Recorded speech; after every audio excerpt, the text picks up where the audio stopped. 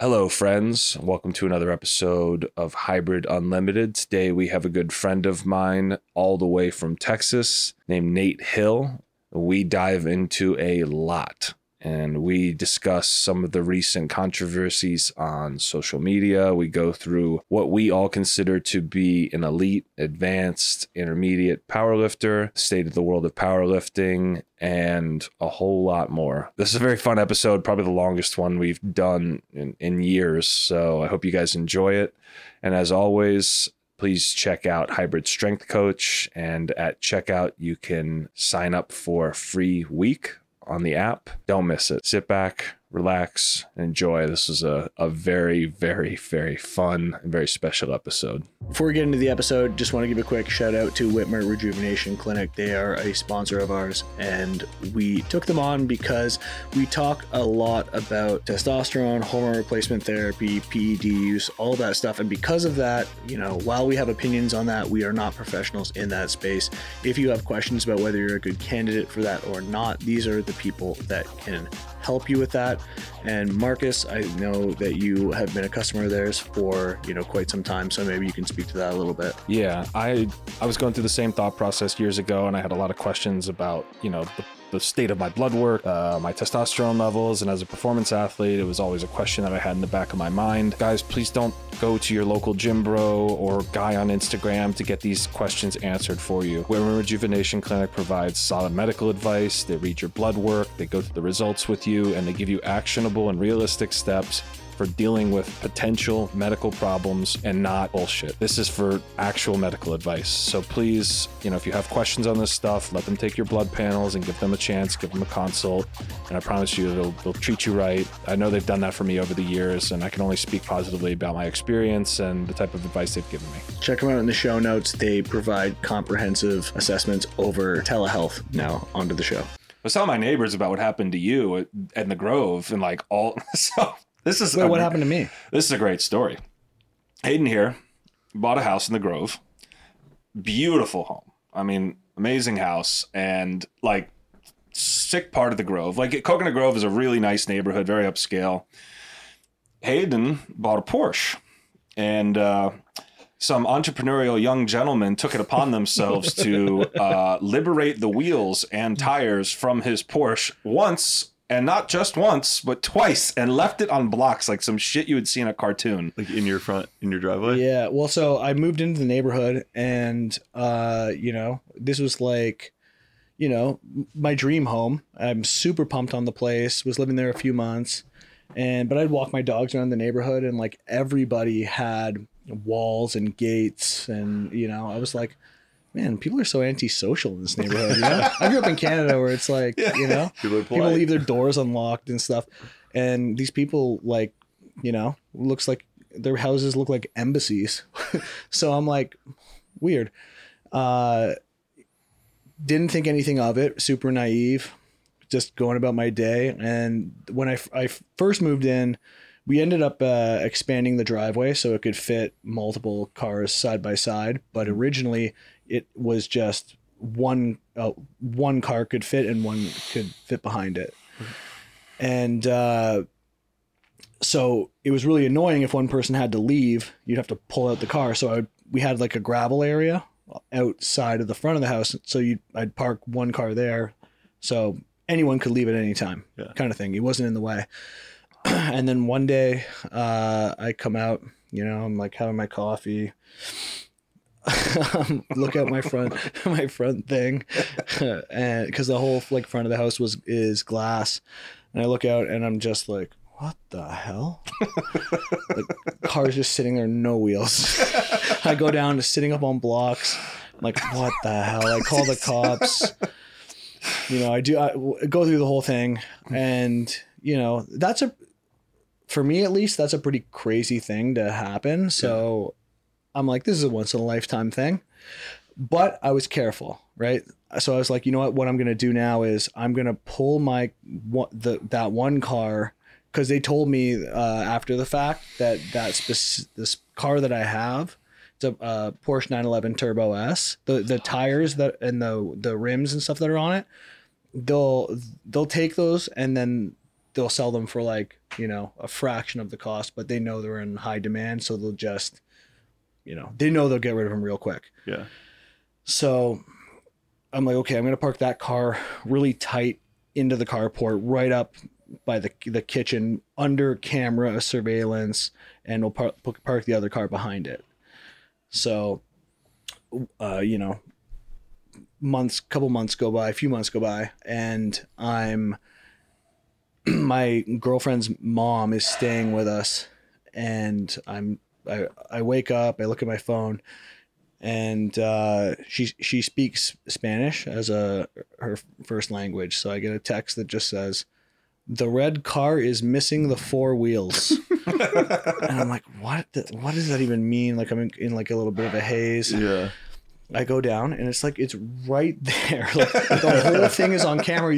I literally back up the cameras and there's just dudes coming in and removing my tires. They spray the tires, the bolts, because they're like the tire lock, like a protection security. They spray them and just smash them. Like they do it with like nitrogen and just smash them, take them off. And then this time they weren't so kind as to leave it on 4 blocks. They only left it on 2. So it tilted and messed up the discs for the brakes as well. So then I was like, oh, I get why people in Miami have like walls. And Miami's a really weird place. Like even if you're living in a really like unless you're living in the nicest neighborhoods in and I'm talking $20 to $50 million homes, like or on the beach, because it's probably not going to happen as often on the beach. But like both my wife and I have had our cars broken into. Everybody in the neighborhood has at some point. Like I saw my neighbor show me a security camera footage from like 1 p.m. like 2 weeks ago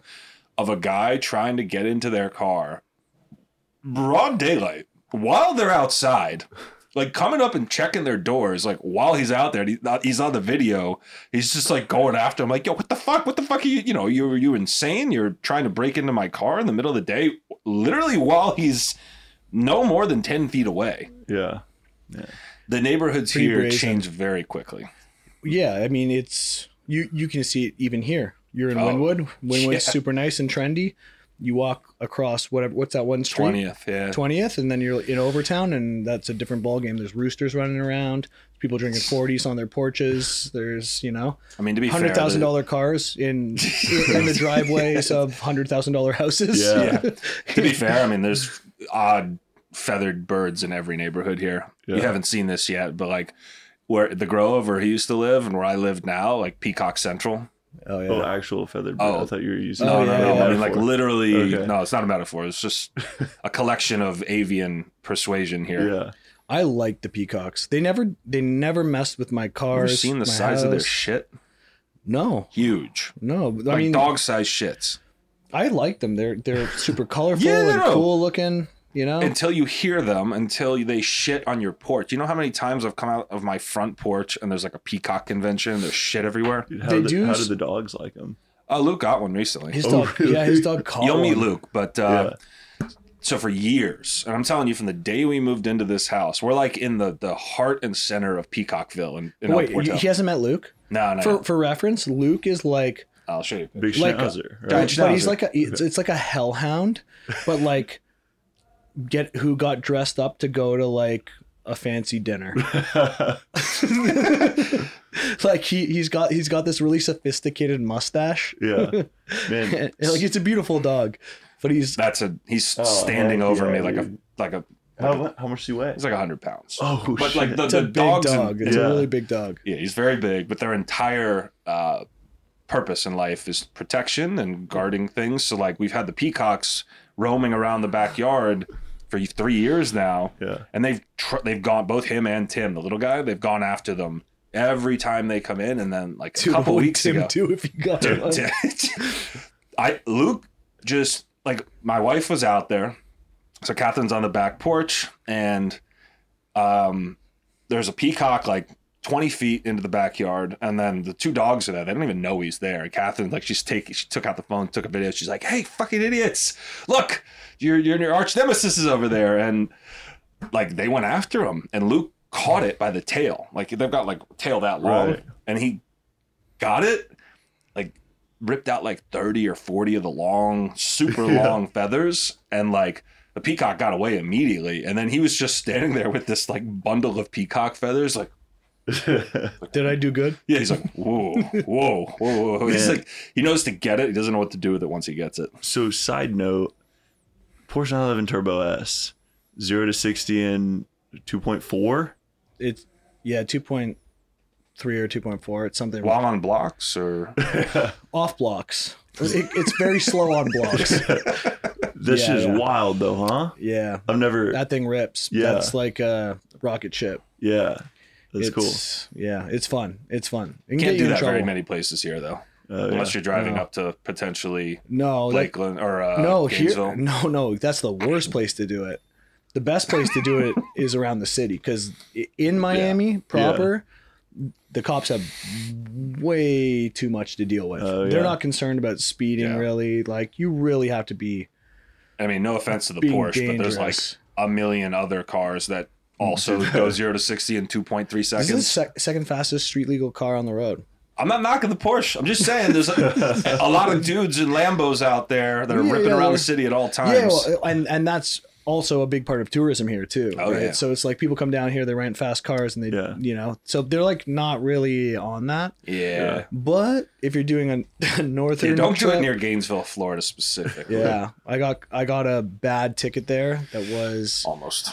Well, I got the ticket. It was $1,000, 3 points on the license, mandatory driving school, and the guy was like, I could impound your car. Wow. And I was like, honestly, I'm supposed to be at my buddy's house for dinner. And I'm running late. And he was like, you know what? Whatever. I get it. I get it in the car. I would do it too. Yeah, he's like, I would do it too, but I got to give you this ticket. And he was.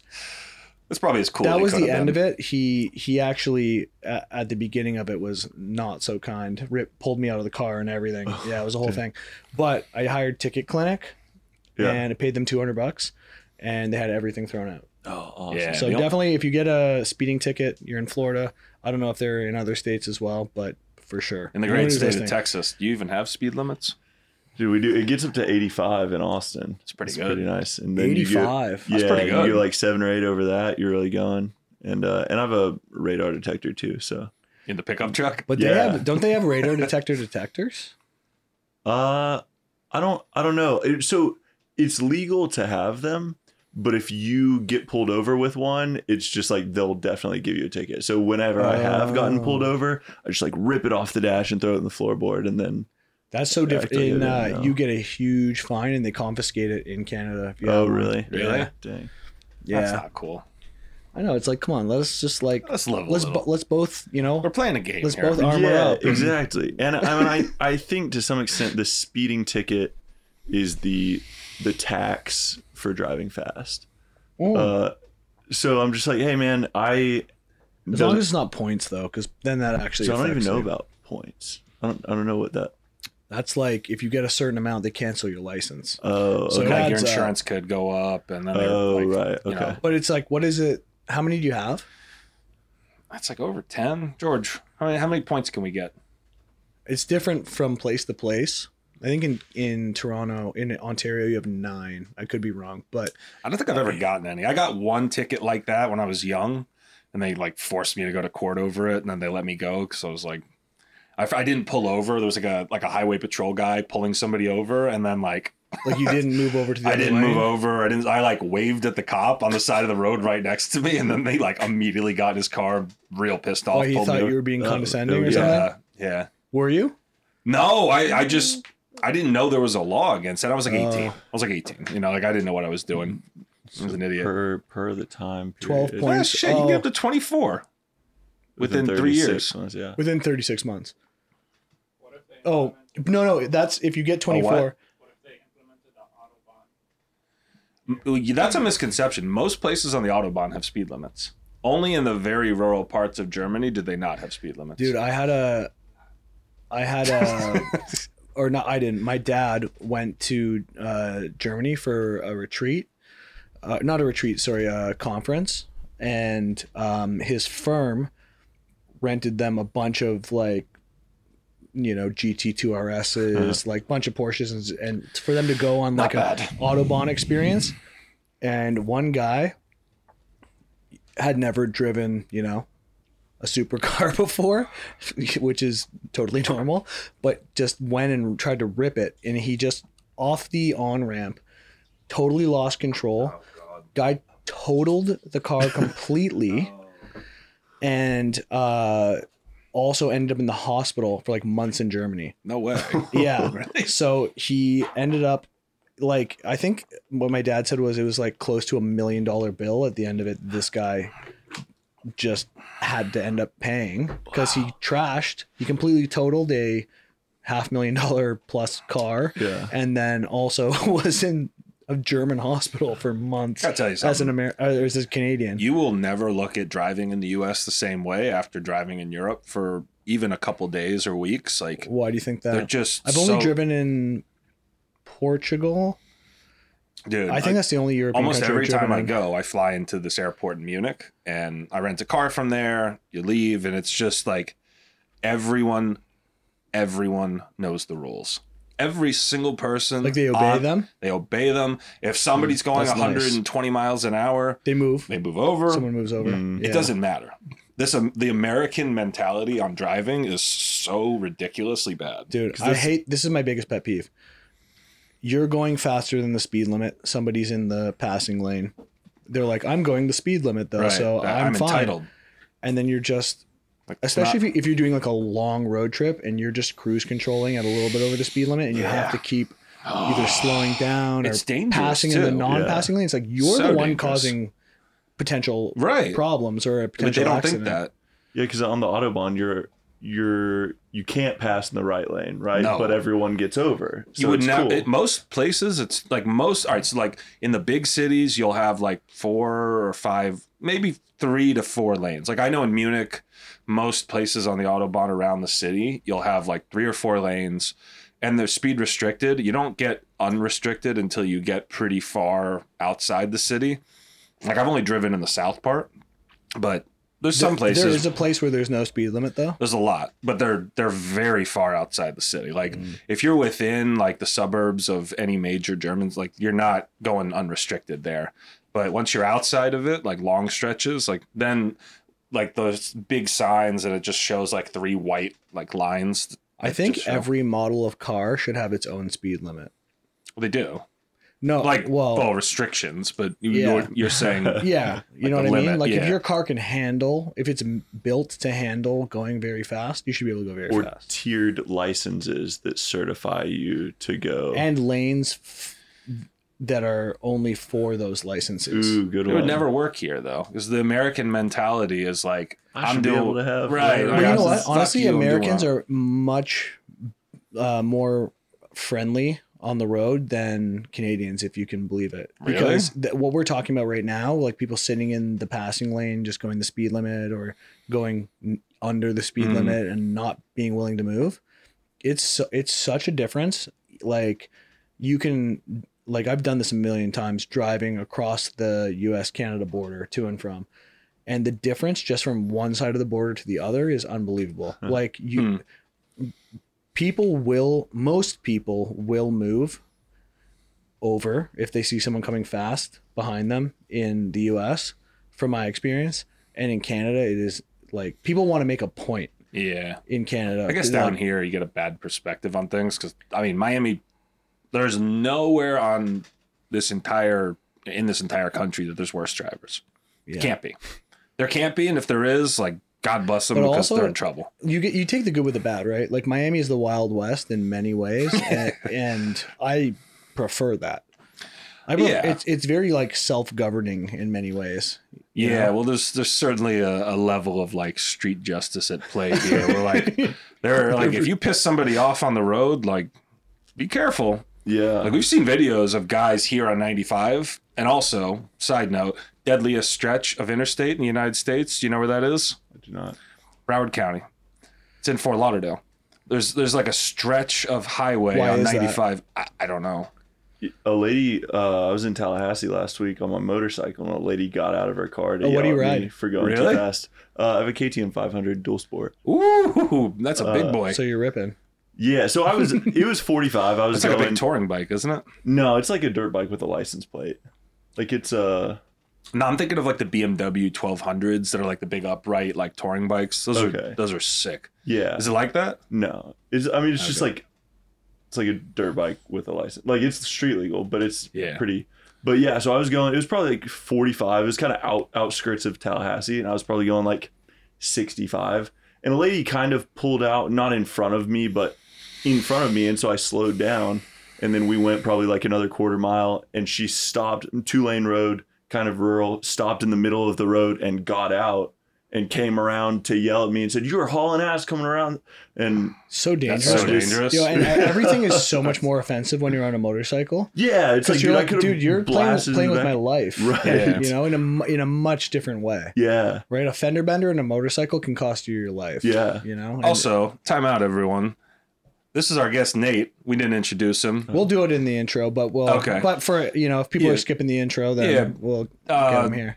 Don't get too formal on this, but, you know, guests of the podcast don't know you. Introduce yourself a little bit and let them know who you are. Yeah. My name is Nate Hill. I'm a real estate appraiser from Texas, and that's how I kind of came to know Marcus. But I'm also a power lifter. I recently did the Pioneer battle on the beach, and went 666. Sorry, 424. Don't apologize. 771. I'm a huge fan of that number. 771. Squatted 666 on Easter weekend, so I like to think that it was a defeating of that number on an appropriate weekend. That's right. You're of the religious persuasion, right? Yeah, A little, yeah. Okay. Sorry, but I'm not. It's a fantastic I don't get squat offended number. at things. Thank you. Anyway, and What is that? 302? 302.5, Uh-huh. right? Yeah. I remember, you know why I remember that? Because I think we were to meet with Alex back in the day, and he was like helping me call numbers.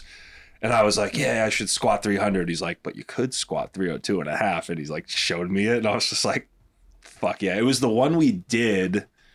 Well, for your people, you're like, fuck Jesus. He was one of us. What are you talking about? Well, I mean, we won't get too into it. No, You kind of did him dirty. we didn't do him dirty. The Romans did him dirty. Okay. So the story goes. All right. No, but he showed me that. And he like, you know, he's more into that. He thought it was funnier. And then he showed it to me. And I was just like, yeah, it's a good idea, actually. I remember that. I always remember that moment because it was that beach meet we did in Sarasota, like the Sunshine Games. Oh, Remember? where the warm-up room was like in a gazebo kind of thing out back? No, that was Battle of the Bay. That was the my one we first all meet. did together. No, you're right. Yeah, no, the one You know- you, me, Ian, and Alex did it together. That's right. That's my only best lifter trophy that I have. I won at that meet. Hell yeah. Yeah. Anyway, sorry to hijack your story. Yeah. But a little bit of a power lifter, a little bit of a real estate appraiser, and you look like a whole lot of both to me. well, Giants. You were like one of the few people I've ever met in my life, and I'm like, fuck, I'm small. Appreciate it, man. So a little over 6'4", pushing 270 right now. Yeah, bump those numbers up. So I'll work on it. Powerlifting is the only sport where you can tell someone that you're 6'4", pushing 270, and they go, "Well, you're still a little slim." Yeah, once when I was at the height of my powerlifting journey, I mean, I was like 310, I think when I did cutting to 308, that's a flex. No, I didn't. The only time I would have had to was the last hybrid meet where I was just coming off COVID and I stayed pretty heavy. I decided not to. I just went in super heavy. So you were over 308? I think it was Okay. like 315.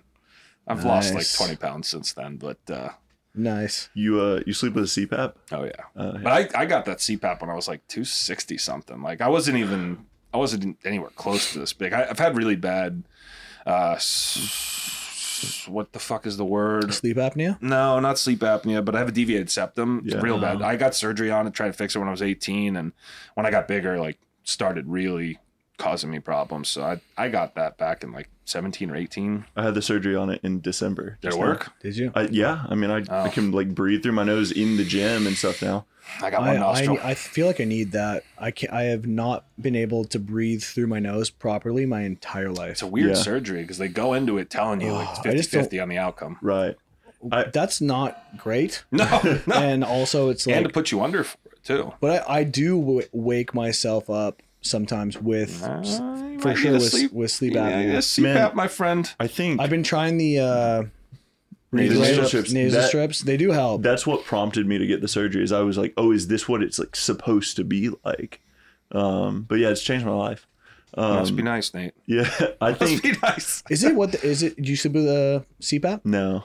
So for you, I've heard a lot of people say that it's like life changing in the sense that, you know, you lived a certain way your entire life, and then you get this CPAP, and then you have a completely different sleep experience. You wake up and you're like, oh, I have all this energy. Like, this is how it was supposed to be. Was that your experience? I mean, mine was weird, right? Because I was training just like an animal back then. You remember? Like, I was just constantly, for the whole time you're a power lifter, you're just constantly sore and tired and beat up, and you think that that's normal. Right. And like, I don't know if I could tell at the time because I was in the middle of training as hard as I possibly could, and that kept going for the next 4 or 5 years after that. Mm-hmm. So it's hard to say if it like I really felt it, but I was able to sleep. Some people have a really tough time adapting to it, but I didn't. And when I started using it, I was like, you put it on and you're just out. Wow. Like, and it's very relaxing. Did you have to adjust to it? Like, was it hard to sleep with a thing on your face at first? No. I think I'm one of the rare occasions, because a lot of people that I've seen, especially in the powerlifting world, they'll talk about it and they'll like post videos themselves from bed and like they have the thing on, and it's not a good look at all. Not those people, but the actual look of the It's not sexy.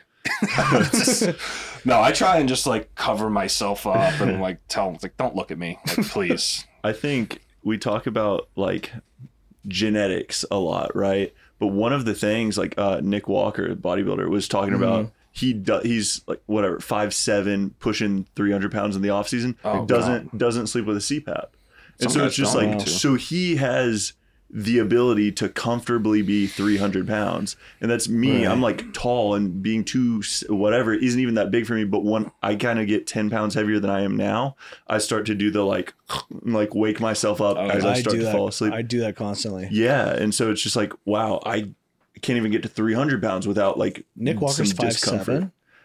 Yeah. Wow, dude. I'm 5'9", about 220. Yeah. Right now. Are you 220 now? Yeah. Good for you. 100 kilo mark. You look good at 220. Thank you. I gotta say. Thank you. Back in the day, like you were 20 pounds lighter.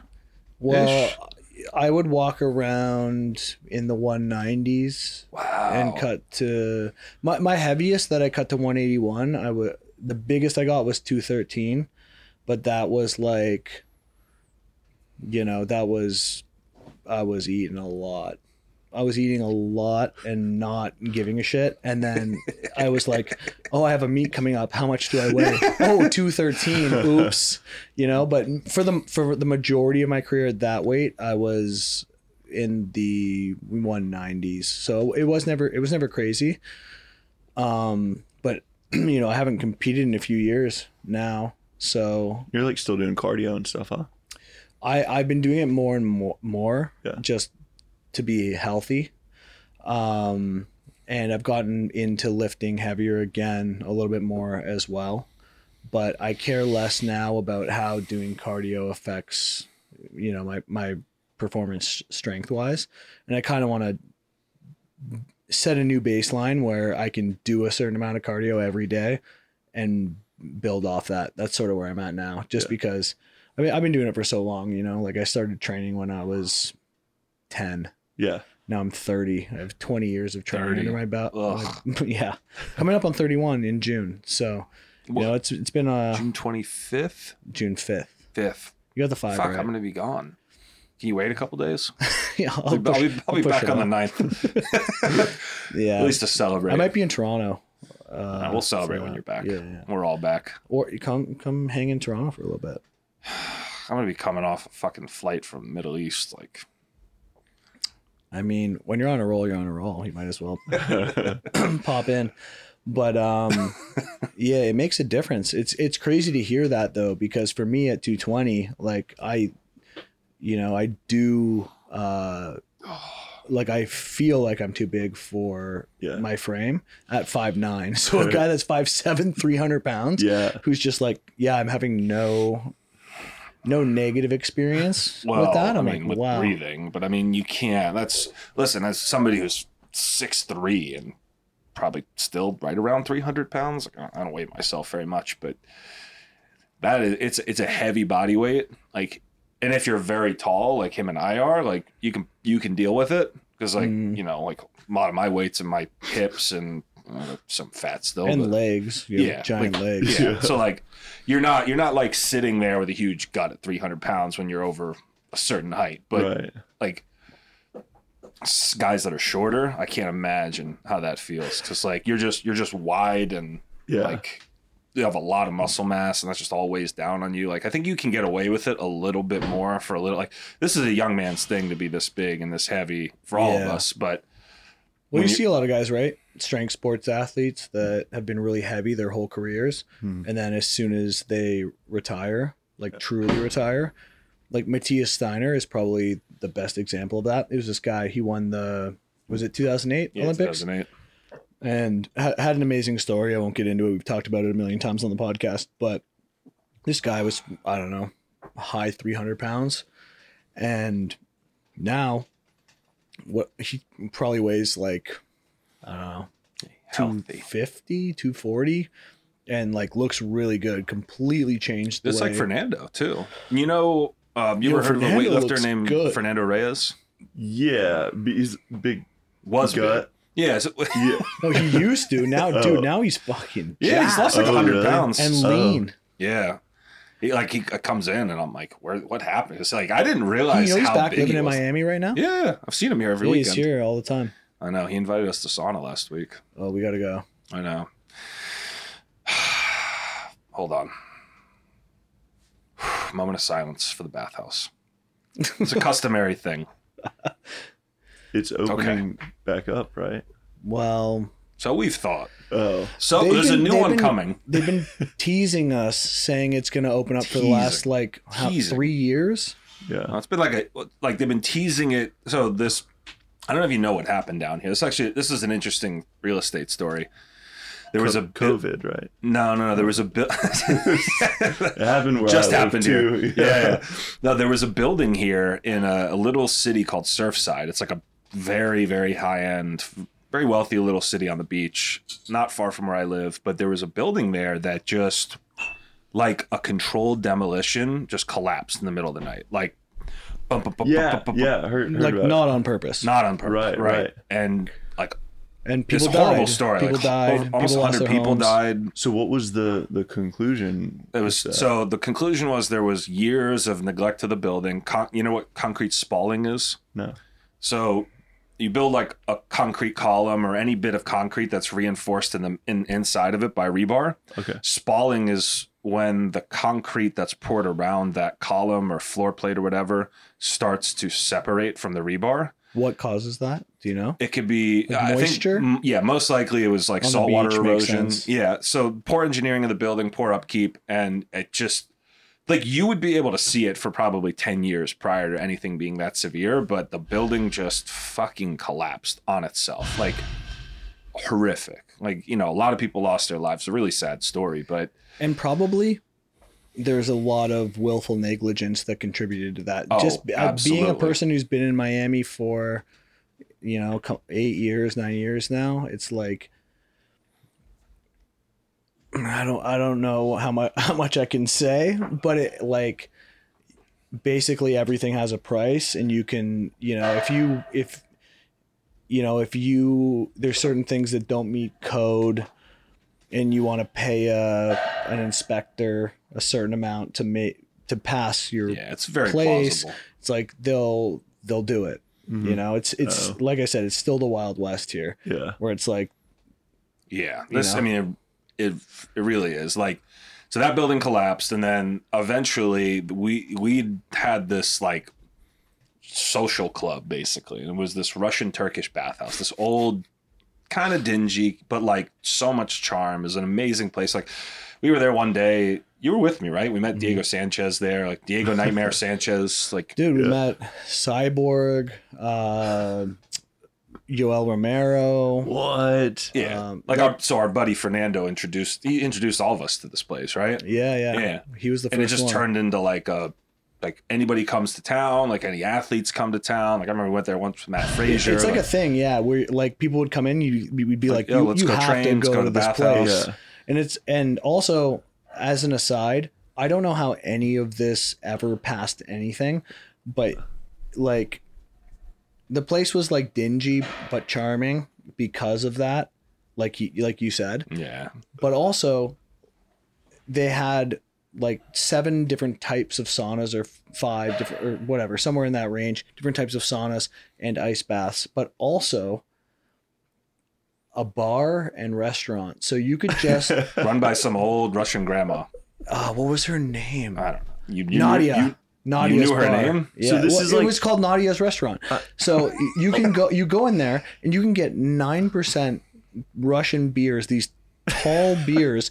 You can have as many of as you want, and you can just go in and out of hot, cold, hot, cold, hot, cold. I'm like, how are people not dying in because this they're place? Russian. So these are like, when you say bath, it's like a bunch of like hot tubs. Like, I don't No, even know. saunas and steam Saunas rooms and and steam cold rooms. plunges. Yeah, Hold on. mostly Okay. saunas, steam rooms. That there's one room called the rain room where Okay. you can just lie down and like high pressure small spouts shoot all over you, which is dang. really nice. Yeah. My only thing with that one was it was a little too cold. If it was warm, that'd be really nice. They also had another room where they had a legitimate fire hose. Yeah, with like fire hose With fucking unlimited pressure. power. Like, I think if you put this thing on full blast, you would just peel Kill somebody. skin off of Yeah. people. So you had to be really careful. And they dialed it back after a while because I guess my presumption is people got hurt really How bad. close can we get to it? But it's like, you also have to be careful of holes, right? You can't hit someone directly. Oh. What? You say holes? Yeah, you can't hit mid butt. That is enough power that's going to go up and in. You have to be really careful. You have to be careful. You know, you gotta. holes. You have Holes.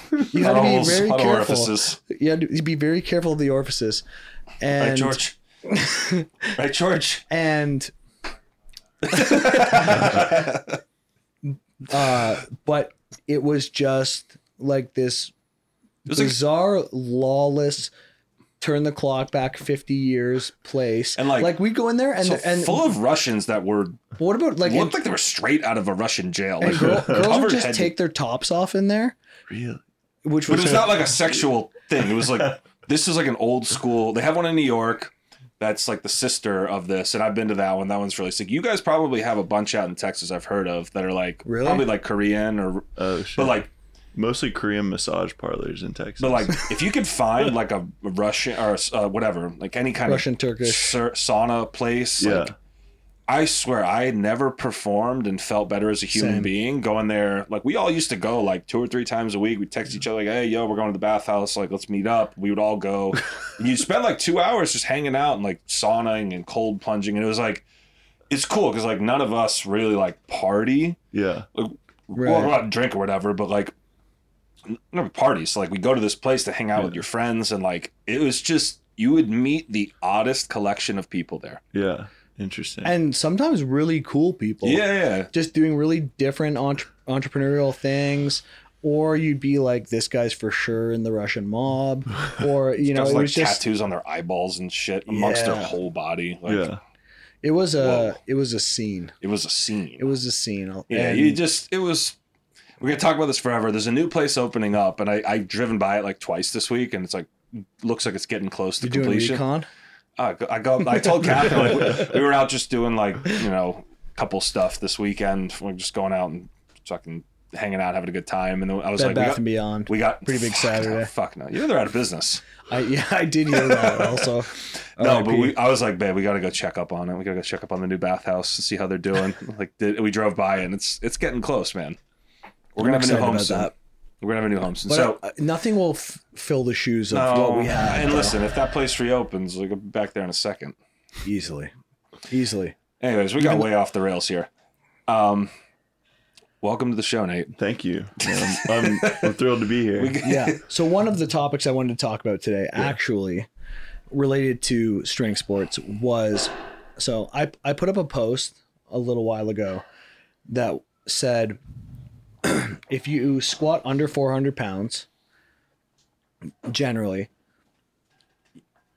you shouldn't be worried about all these little intricacies of training, whether it's what shoes you're wearing or, different types of how you plan your training cycles or supplements and all this stuff. It's like, as a beginner, you should get in the gym and, just work for a while. And, if you want to get a big squat, get in the gym and do it 2 or 3 times a week and do that for a few years. People thought you were gatekeeping strength. Yeah. So I wasn't aware of this term as it applies to fitness until this point, but there was a million people being like, you're gatekeeping shoes, you're gatekeeping exercise. Like people like came down on it hard. Like there was a majority of people that I think agreed. But there was, I think it was like 60-40, like 40% of people were like, you're gatekeeping whatever. And my initial thought was like, well, these are just people that don't squat 400 pounds. So their ego is hurt and they're feeling upset about this. So I put out another video, and George, I don't know if you can pull this up. If you can go to my Instagram, I made a chart where I put up, in my own opinion, what I feel like outside of the world of powerlifting. So just people who might be training generally for strength or strengths and aesthetics, like they're just trying to work out what makes a beginner, intermediate, and can we get volume on that? And advanced squat, keeping the elite side of it out of it.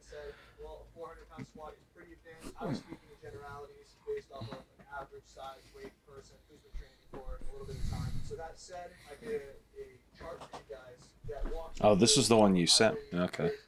Yeah.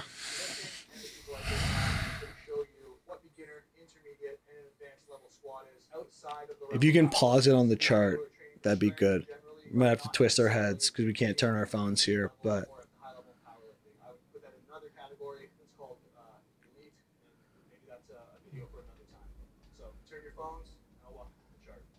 And I felt like this was generous, to say the least.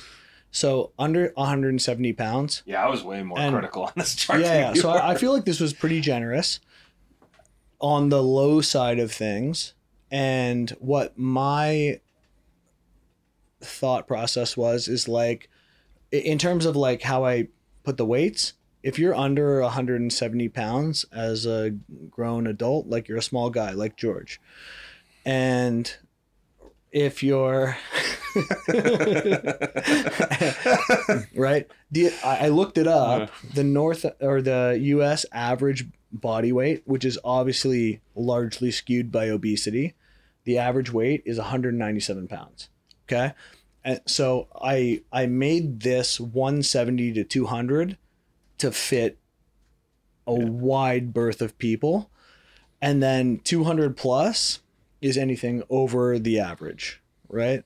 So I'm not doing it based on powerlifting weight classes. I'm doing it just based on like people who go to the gym, they're training hard, like they're clearly trying to get better, but they're not necessarily competitive powerlifters.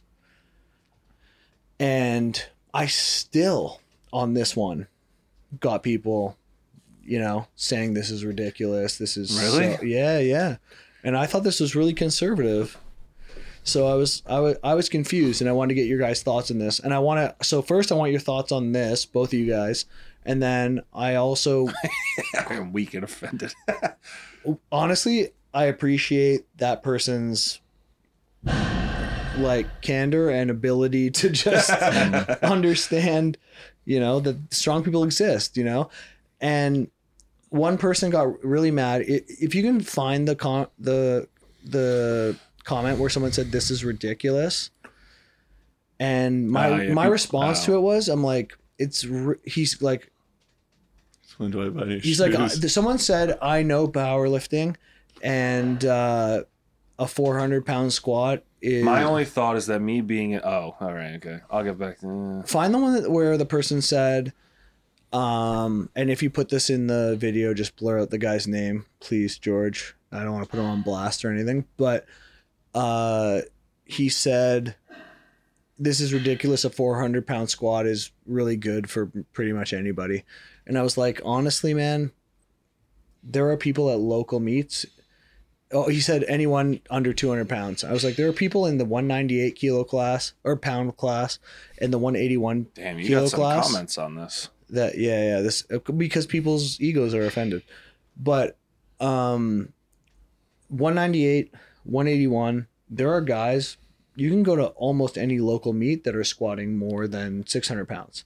Yeah. You know, it's like if you're talking about powerlifting, that's a whole different thing, you know?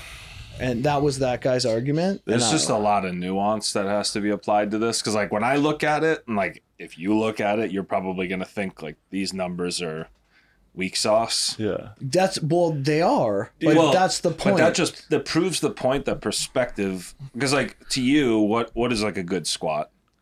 Like I'm just saying, totally subjective. Hold on. Let's preface this with, let's speak in a powerlifting perspective. Yeah. Like, so we're talking about you walk into a gym and you see somebody doing a certain weight and you go, this guy obviously trains hard. You know, this guy is strong. Yeah.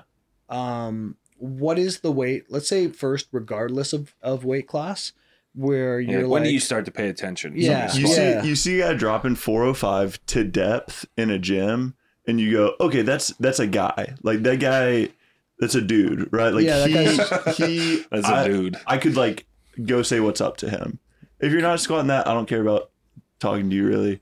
I don't know. And that's like depth too. Let's bring that into it. That like most people that like squat 405 aren't actually like taking it below parallel. In Gen Pop. Yeah. And but man, I think people's perceptions are so skewed. Like I've been in a college football locker room, right? And I've seen these guys that like squatted 405 in high school. And so I think people here that are just like, oh, that's elite. It's like, dude, no, there were defensive backs that's all they knew that's where they started, you know, from just like running around. So I think powerlifting is weird because we bring in a lot of people that like were not athletes and are now 100%. just like powerlifters. Point. That's a really good point. And so like by the time I was I wasn't like crazy strong, but by the time I kind of like knew about powerlifting, I'd already been through all the sports. I was already 230 pounds and like squatting 405, deadlifting.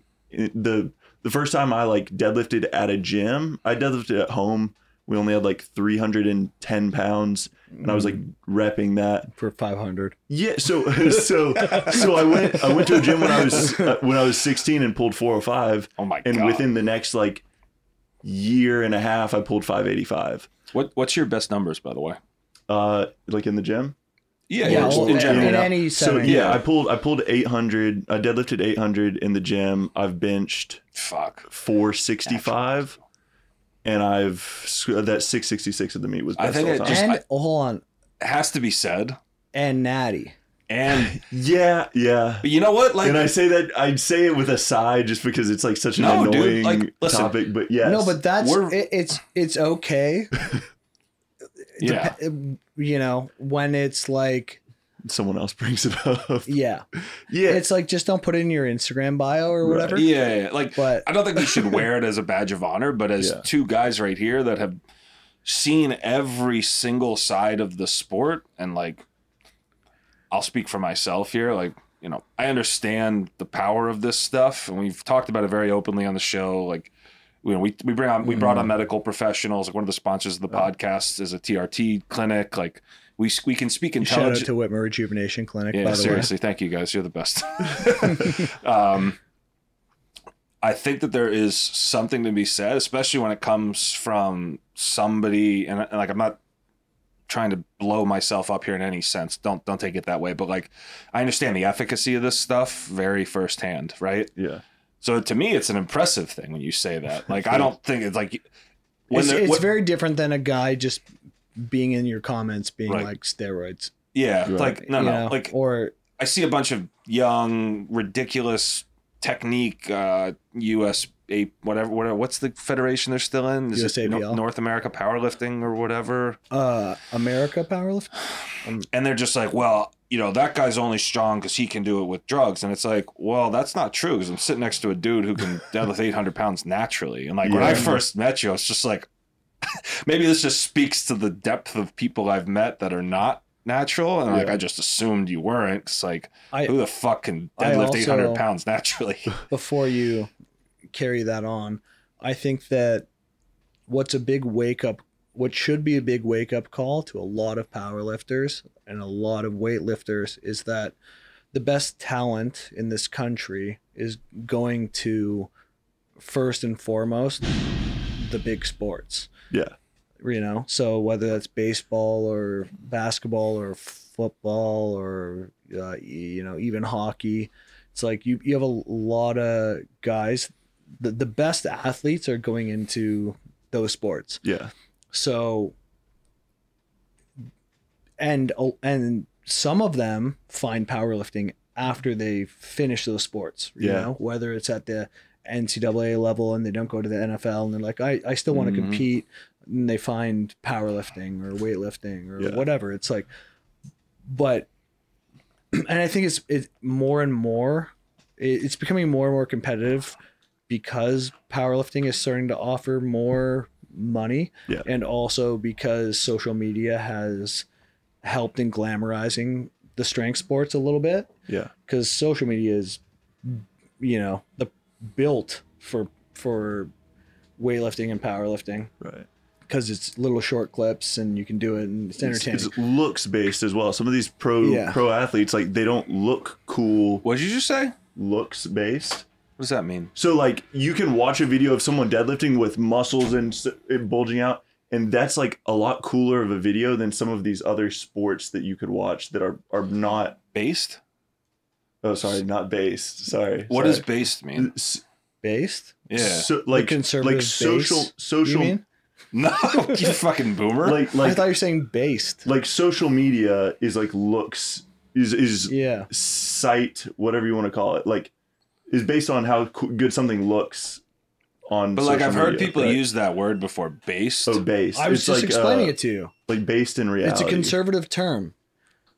It means like it's a conservative term that means based. They're speaking about the base, which is the conservative base that is rooted in, from at least the conservative perspective, reality, truth, science. That's what when someone like comments that's based, that's what they're saying. Yeah. So if someone says it's like a conservative person. someone says like big is beautiful, and I said, LOL, eat less. Right. Someone would say that's based. Yeah. You're a sick diet coach. Yeah. What the I fuck think you guys are all fucking wrong. What do you think George based means, bro? Come on, hit us. Is like, it's a conservative term. No. I don't think you're right. I think a lot of people who lean conservative use that term, but I've also seen a bunch of like left-leaning like Marxists even using that term. Oh, dude, they're just appropriating. I think that's cultural Can you pull appropriation. it up, please? Like, Can you pull up the Urban Dictionary definition? I feel like pull it up. Pull Urban Dictionary based. We're using them. I don't know. Well, that's I mean, the truth. Who else knows? You can't trust Webster's now. I'm not going to call a 19-year-old. I don't know anything. You guys know any fucking kids we can call? Yeah. Sorry. Urban my old Dictionary, training partner. Does he know what based means? I mean, a word used when you agree with something.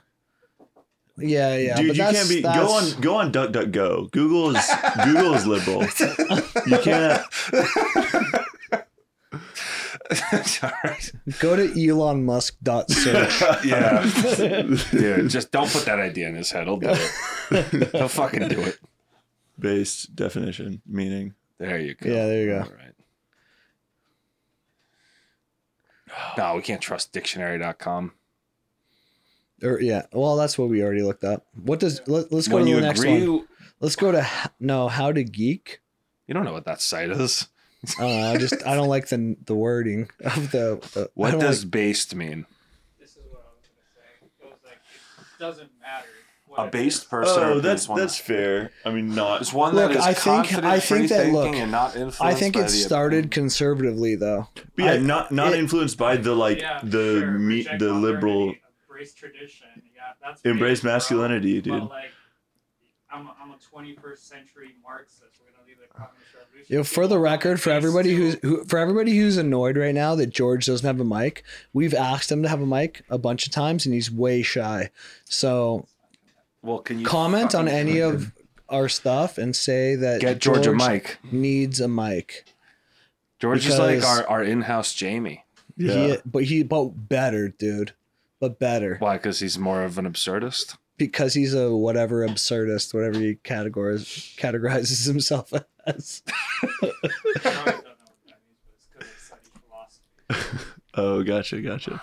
Yeah, George is like an undercover genius, by the way. Okay. And he always says, you'll never have a non-interesting conversation with George. George doesn't like Star Wars either. Dude, you can, and he's honestly... Wouldn't you like a mic to rebut what I just said? Yeah, he can't do it. So honestly, we're going to take you through the ringer right now just because you can't respond. That's going to take so much of your time. You can't delete him out of the podcast, but we literally had like an hour-long conversation the other day as a group over what constitutes the meaning of a condiment. Because George says you want to comment on this, don't you, George? Yeah, he wishes he could. No, we're not even accepting. Listen, bro. Where's your mic? When you have a mic, you can chime in. You set up the whole podcast, brother. There we go. Now he's fishing. Come on. Let's just hook this one up. So. But anyway. Yeah. How do you even get on that? Looks based. Social media powerlifting is looks based. Yeah, well, all so this that definition doesn't ring to this. Well, we were talking about a bunch of different things, but because of the whole social media era, there's been a lot of people entering the space who might have not even competed. Like I saw this guy, I can't remember what his name is. I follow on Instagram though, and maybe I'll follow this up with a story to give this guy credit, but. It's a guy who's done like 1,000 pound deadlift in training. What? At like he just a non-powerlifter? Well, he did his first ever powerlifting meet a week or two ago and did high 8s.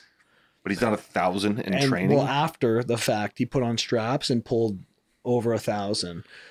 And it's like now people are getting recognition really early on. It's like if you're not exposed to football, or if you don't, your family doesn't have money to put you into organized sports or any of these things, you're like, oh, I can look at these guys on the internet.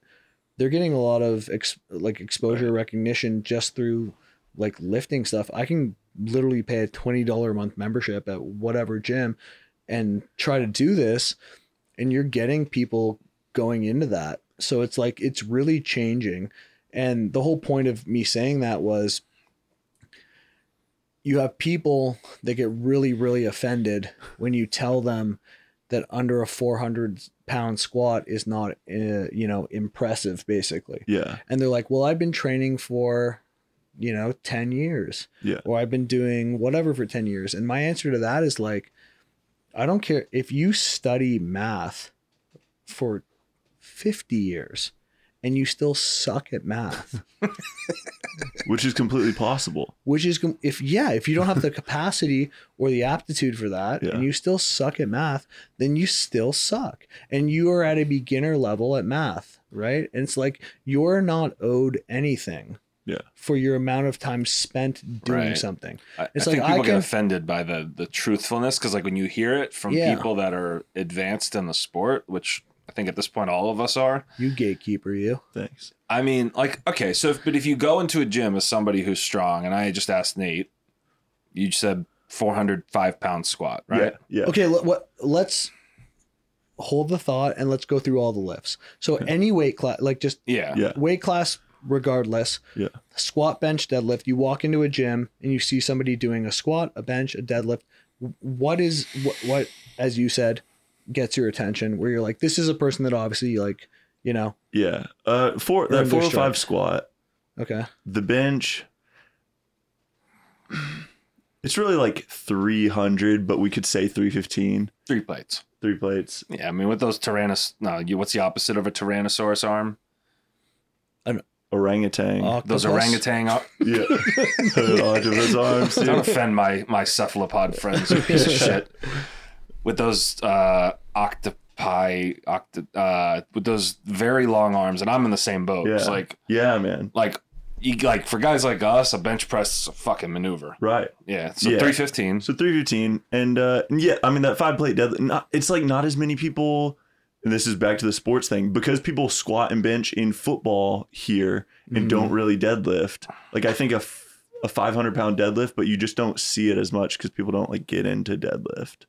Or someone A lot of people are now, but Really? even dude, I mean, a lot of the USAPL kids that train here, I mean, Yeah. you'll see those guys. I mean, you know, whatever your opinion is on sumo, shove it out the window. You can rip 500 pounds off the ground, pulling sumo, pulling conventional, whatever you're doing. Like, you're a freak. Yeah. So Like, so that's 3, 4, 5, impressive. 3, 4, and 5 plates. Is that like 3, 4. Well, 4, 3, and 5. 4, 3, and 5? Yeah, 4, 3, sorry. and 5. Is that 4, 3. is that number that I'm gonna be like, what's up, man? You're putting in work. Yeah. Yeah. Yeah. I think bench especially, because like if you're somebody that is training consistently, like getting to that point where you can not easily, but like you can effectively bench press 315 pounds, like you're doing well. Yeah. It's like, that's not easy. I don't care who you are. Yeah. But here's my thing that bothered me about that stuff is like the response that I got was like, I was a guy that, you know, trained hard, you know, from a pretty young age, but I wouldn't consider myself anything other than a beginner until even after I was out of university, you know, and people want to train for a year or 2 years and then say they're advanced. And I'm like, how? You know, what's been your exposure to like good coaching, to the understanding of training philosophy? You know, competing is honestly a huge thing, you know, as well. It's like, can you perform when you have to on a date that is not chosen by yourself? Yeah. In your own circumstances, in your own gym, playing your own music with your own rest times, like all those things matter. And, you know, I was 160 pounds maybe in grade 12, my last year of high school. And I was repping 315 pounds on bench press. So it's like, you know, and it was something that I cared about, but I wouldn't even have considered myself advanced in any way at that time. Not even just thinking retrospectively. Like at the time, I would consider myself, you know, in the upper percent of kids in high school, but like I'm still green. Yeah. You know, and then I make a post like that and everyone's like, this is ridiculous. You know, 400 pounds is an amazing squat. It's like, it's an amazing squat for people that aren't strong or they don't have the aptitude to do that. And it's like, that doesn't make you a worse person. You know, like I mean, your strength in the gym has literally no bearing on how successful you are. If you're a good person, it's like, yeah, you're just like, I think about this comparison, right? Like if you're watching the Olympics, like what session, like let's just take Olympic weightlifting, for example, because that's something we both know very well. Olympics should have one session. Right. Like if you're watching the Olympics, like, are you watching the B session or are you watching the A session? The stronger one. You want to like see the most amount of weight moved possible. If the A session has like 12 people in it, then it's like, who is going to win outside of that? every once in a blue moon, some guy comes out of the woodwork and meddles from like a session they shouldn't. Sorry, I know. I don't think you have as much of a no background. Olympic So yeah. in the Olympics, there's like multiple different sessions. Okay. I But think it's also like A, B, C, D. So you'll have people that come from countries that have not a lot of representation in weightlifting, and they're lifting, you know, weights that are way below even national. It's not a level. knock against them. It's just like Well, when do what you you can do, watch for sure, the top powerlifting meets, like, are you gonna watch John Hack battle it out for first, or are you gonna watch like the D flight? Well, you don't watch me. No, I'm gonna watch John Hack.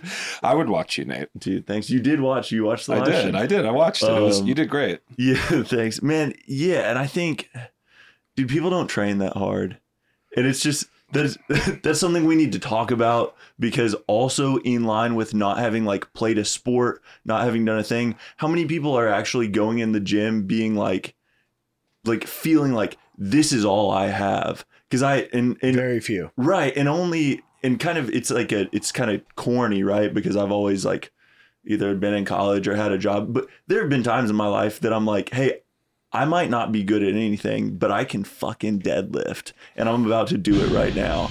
And I don't think many people go into the gym with that intensity and that mindset. They just go into like, do whatever their coach programmed them, or do whatever, and they do a few sets of push downs, they do a few sets of hamstring curls, and they get out of there. And then they get mad when you say a 400-pound squat isn't very good, because they're like, oh, I go to the gym every day. It's like, yeah, but you don't try that hard. You don't eat right. You fucking drink on the weekends. Right, but and let me dial that back a second. No. You're 100% right, but I need to make a distinction, because I think that it's important to have nuance in every conversation in life. That is totally fine. If you're the type of person, like honestly, where my training's at right now, like I'll squat or deadlift heavy maybe once or twice a month right now. Okay, but that's very different from your training when you were number 2 in the world. Okay, but yes. Thank you. And Hayden's my fucking champion, by the way. He actually alerted me to that fact. He didn't even know. I messaged him like a year and a half after the fact. I'm like, hey, did you know that you were number 2 in the world in 2021 or 22? Was it whatever? 2021. Yeah, dang. Yeah.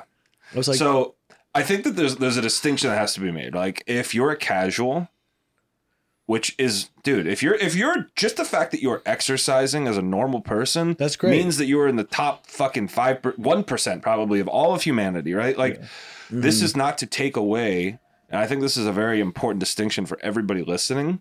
Like this is not a conversation about gatekeeping what a good strength athlete looks like. This is just the way the world is. Yeah. I'm not putting, I think right now, like, because I'm busy with work and I have a lot of responsibilities on my plate, like I go to the gym at 6 a.m. I'm there at 6 a.m. right? Like, and there's a ton of people, and they're just like, I could tell like they've got a family, or they've got like a job they've got to work, and they've got real life responsibilities. And just the fact that those people are in there at 6 a.m. training, and like me, I'm not doing anything heavy at 6 a.m. And like, I think I've earned that right now to be able to go in and do whatever the fuck I want, whenever I want. But well, careful, because those people also have the right to do that.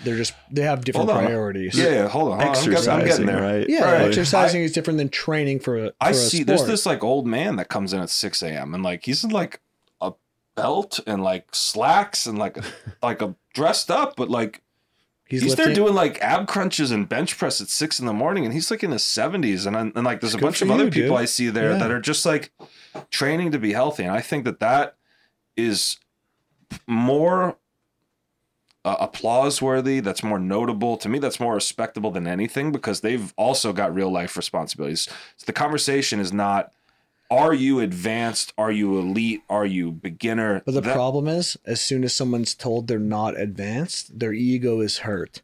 Yeah, but they need to reorient their thinking, because just the fact that you're in the gym is just like, you deserve a trophy for that. But I'll even take amazing. And you're right. And the people who are in it for that purpose, great. You know, if you're in there and you're just training because you want to be healthier, you want to look better, or, it's something you enjoy, those are all very valid reasons to go into the gym and train. And I hope you continue doing that forever. But there's another subsect of the population that thinks that just because they've worked hard for a long time, they deserve the title of advanced or elite or whatever it may be, you know? So people, you know, I got some comments on my post where it was somebody being like, and I got both. I got one that was like, I've been training for 17 years and I don't skip leg day, and I train hard and whatever. And, but it's not my sport. And I'd consider myself an intermediate because of that. And he fell in the category of intermediate based on my subjective evaluation. And he was like, and I'm fine with that. And I'm like, that's cool. Yeah. 100%. But there's also people who are like, I've been training for X amount of time and, you know, I've been working really, really hard. And I think it's bullshit that you're saying I'm not advanced. And I'm like, listen, dude, it goes back to the thing I was talking about math. It's like, you can try really hard at a thing for a long time. And if you're not good at it, you're just not good at it. And but that doesn't make you it doesn't make any you a bad less of a person. Yeah. It's just not something you have an aptitude for. Let's be real about and it's this. like, and don't be mad at me. Don't shoot the messenger. Yeah. Right? Like there's guys out there, and I'm under no delusions. I've squatted 700 pounds at 198. There's guys in the same weight class who do hundreds of pounds more. And and I'm not upset about that. I'm aware there are people that are just better, and it's okay. You're just a wealthy industrialist philanthropist. And amusement park. Was that what his thing too? I know that scene. That's when he walked into that listing that woman was having an open house on. He had to go take a shit. During the Puerto Rican Day Parade. Yeah, during the Puerto Rican Day Parade. Sorry for anyone who's not up to date on Seinfeld, but we got a lot of Seinfeld going on. Yeah, go watch the Puerto Rican Day Parade episode. You've had a lot of time to get up to date on it too. Yeah, I think. But you know what I mean? It's like you're not owed anything just for doing it for a long time. And I've made a few posts that have the same sentiment. I made a post years ago that was talking. I actually made it on Twitter, and I put it on. I screenshotted the Twitter post and I put it on Instagram, and it ended up on Reddit. So it got like a lot of steam behind it. Did you end up on Jim Snark?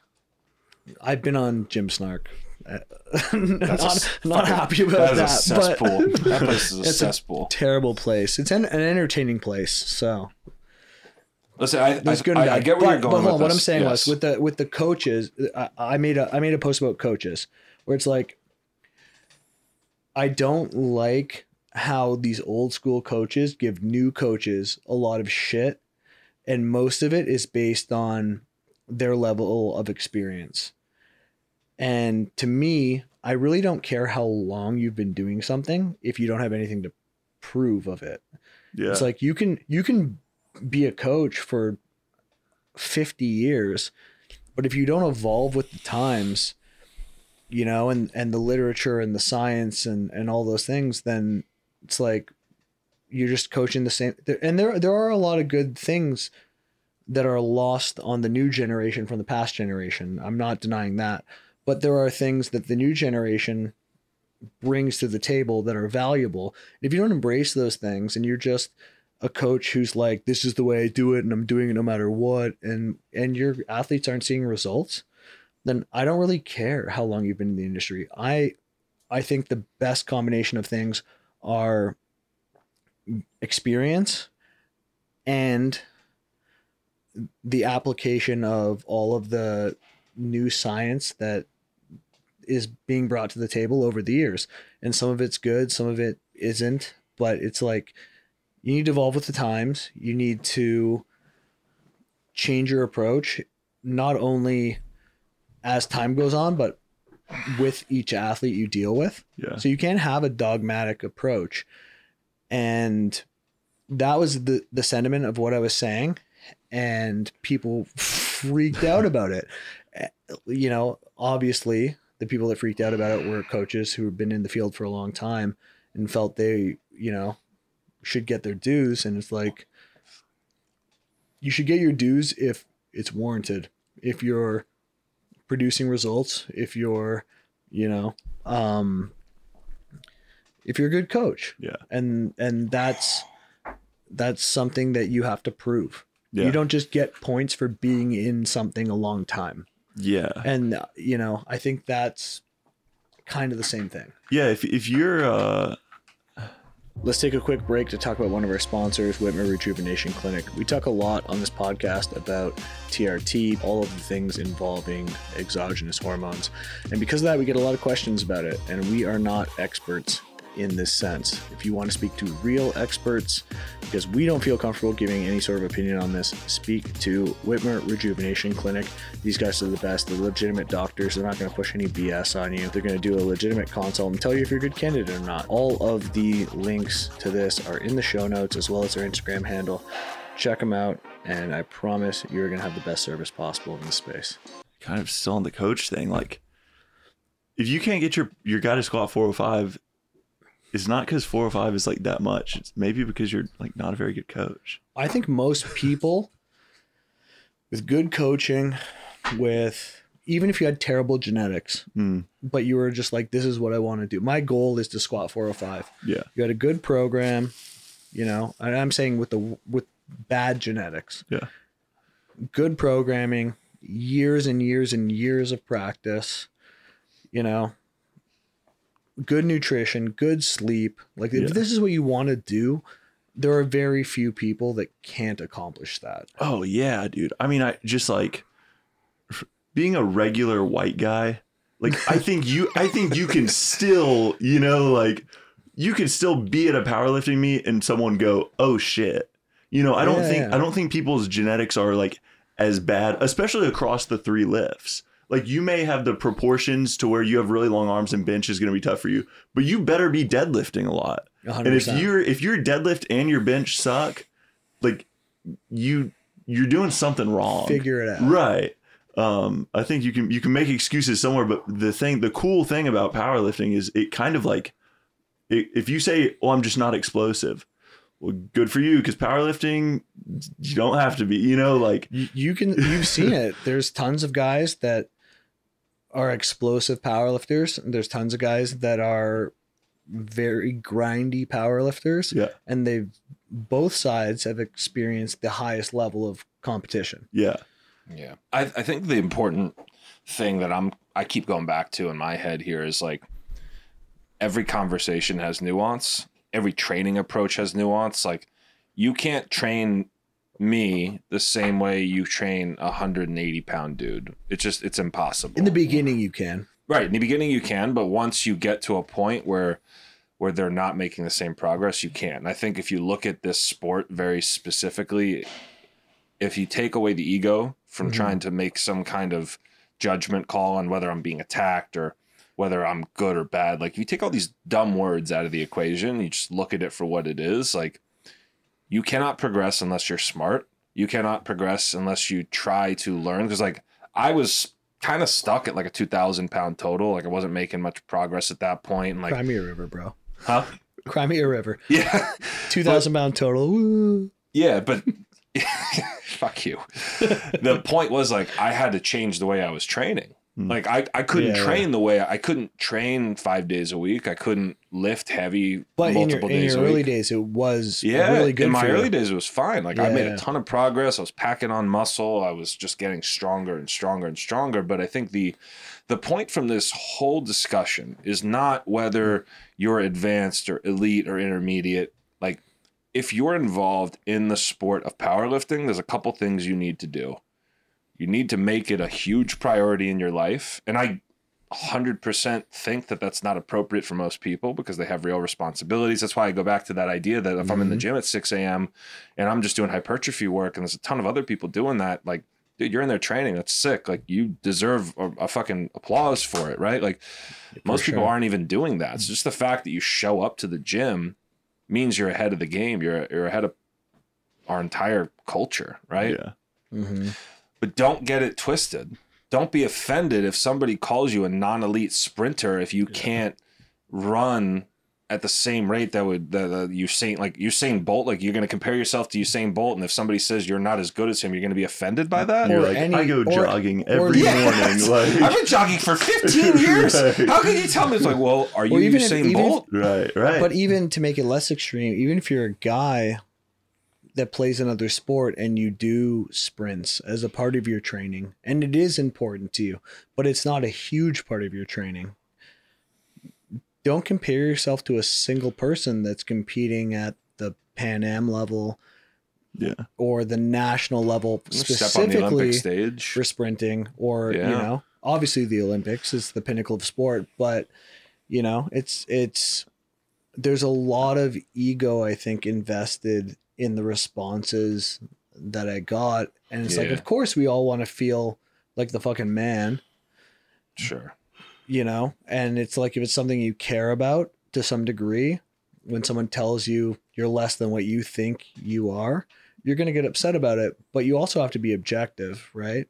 Yeah. And as somebody who, for a large part of my life, dedicated myself to strength, I can just look at I think you have the right to make an opinion. I'm going to but I can look at the data and say, you know, there was a time early on. One of my first goals when I started powerlifting was to break a squat world record in my weight class.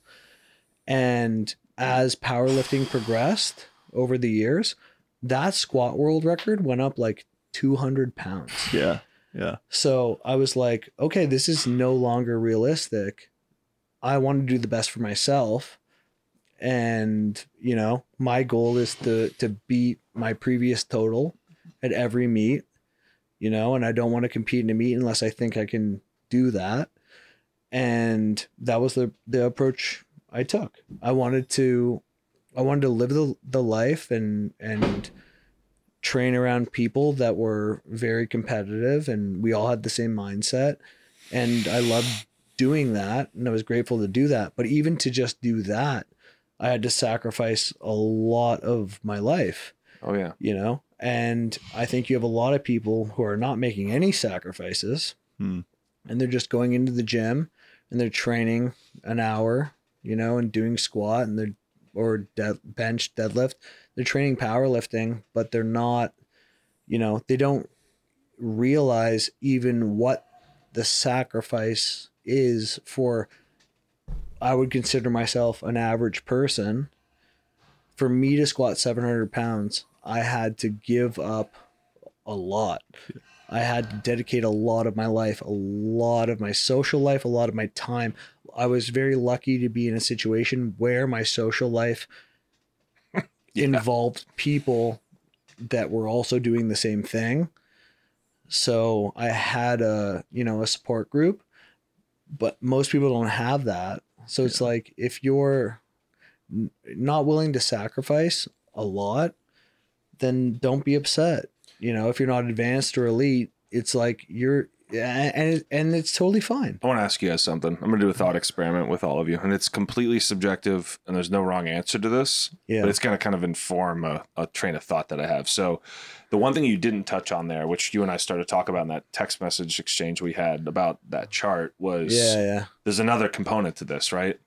It's defined by the USPA, I think. They have like a elite, international elite, and all that stuff. So let me ask you, and I'm going to give my opinion very last, and then we can kind of talk about it. But I want Nate to go first.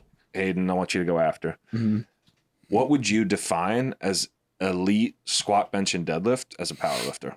And take drugs out of it doesn't matter. Regardless of weight class? Regardless of weight class, and I don't want to get into that. I just want to, I want you to tell me, because this is subjective. And you as a 6'4", natural, 270-pound powerlifter, what would you consider to be elite numbers? Man, elite in sleeves? Squat and sleeves? Do both. Yeah. Let's You do both. can go either way. Man, elite squat, regardless of weight class. Yeah. Just if you were to look at a gym, an elite is to me, I'm not going by the USPA definition of international elite, because like I've seen all that shit, but we know they're out there. We know we're going to get compared against elite. Just like the word elite, and I'm talking about people that are cream of the crop in powerlifting, and that might not. Wait. Not just your John Hacks. That's easy to get misconstrued. No. I'm not talking about just your John Hacks or Dan Bells or guys or you walk into a gym Kevin and you're Oaks like, or this guy's a power lifter. Yeah. And you can look at him and say, this is because this is going to define the next section of your this is a chart. good power lifter. Yeah. Right? Like somebody that can not just effectively, but like efficiently, with fucking, with intention, move that weight. What do you think is elite numbers? Has tried for a long time, has put in place good training principles, has... Yeah, this is part of their life. Yeah, it's a big part of their life. Do you think this person is more or less strong than me? This is your opinion. Okay. I'm not informing your opinion. I don't want to bias it. Okay, just from your perspective, because this is subjective. I want all three of us to answer. In my mind, a 600-pound squat in sleeves. Okay. And then I've never been in reps, but maybe that's 700 in reps. That's fair. Or whatever is 680. I'm offended. Okay. Very sensitive man over there. Okay. A 600-pound squat in sleeves. Yeah.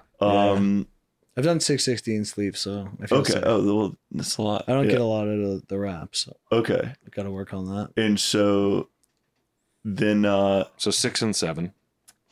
Yeah. And then bench in a meet over 400 pounds. Okay. Oh, that's light comparatively. Is it light? Yeah. Well, I mean... Yeah. I'd say so. Okay. Let's let him finish. Yeah, Hold on. And then deadlift over 7. Okay. So 600 in sleeves, 700 in wraps, over 400 bench, and then 700 plus in deadlift. Yeah. And that's kind of coming from me, who is... No, so they don't have to explain. okay. Just like, I just want... Okay, yeah. Well, so what's your thought no, on the bench? your explanation is interesting. Okay. I'd be willing to hear that. Fine. Go ahead. Well, I mean, I've struggled with bench a little bit, but I mean, in bench... Long arm gang. Long arm gang, and you see... I wonder if bench is so common just because it's the most commonly done. Like, you see a lot of... Not a lot, but you see 400-pound benches, but the people that are also deadlifting at that level, like I said before, aren't really doing that often. Right. It's usually because of short arms or something like that. So maybe the bench is like 450, but you really don't see a lot of 450-pound meat benches. No, you don't. Even at the super heavy level. Yeah. I mean, Danny Grigsby, right? He's what, 457? Dan Bell enters the chat. Oh, sure. Even so, there are guys that bench a lot more than Dan Bell. Yeah, but they're not as well-rounded. The reason he's impressive is because he's so well-rounded. But I get your point. Yeah. Okay. Yeah, I do. I think that was a pretty good response. What about you? I think, and I'll put my numbers out there just so you know my bias initially.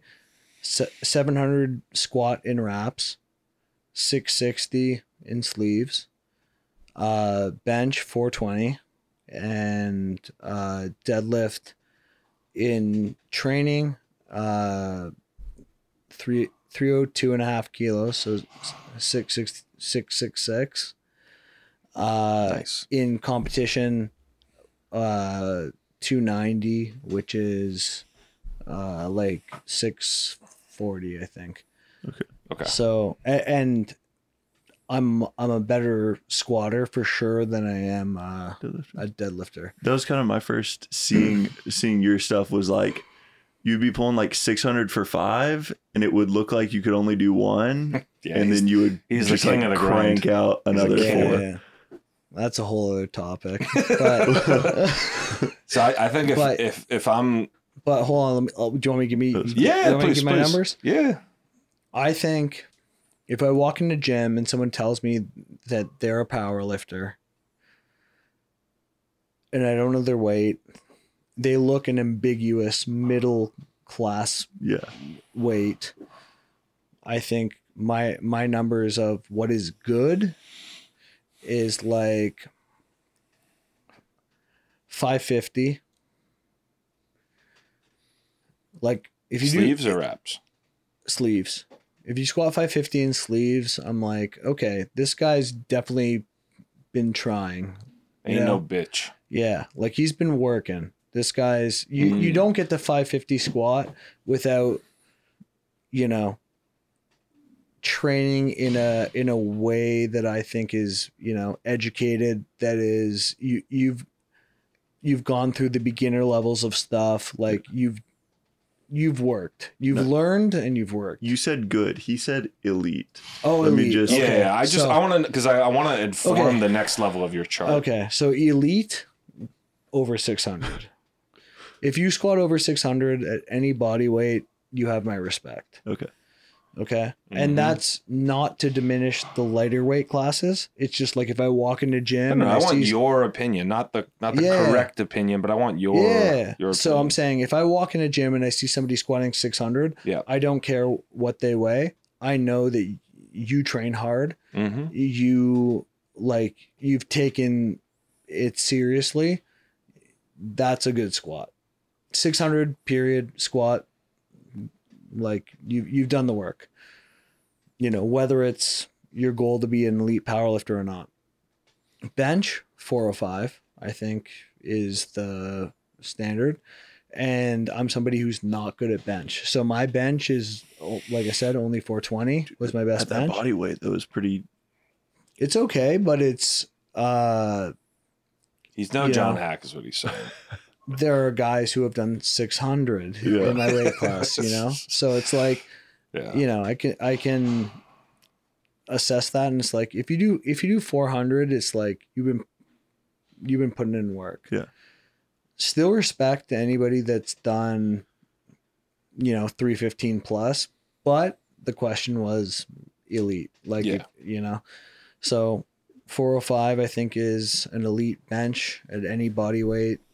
You know, and then deadlift, I think I agree with the 700 call that you made. If you deadlift over 700 pounds, you're an elite deadlifter. I don't consider myself to be an elite deadlifter.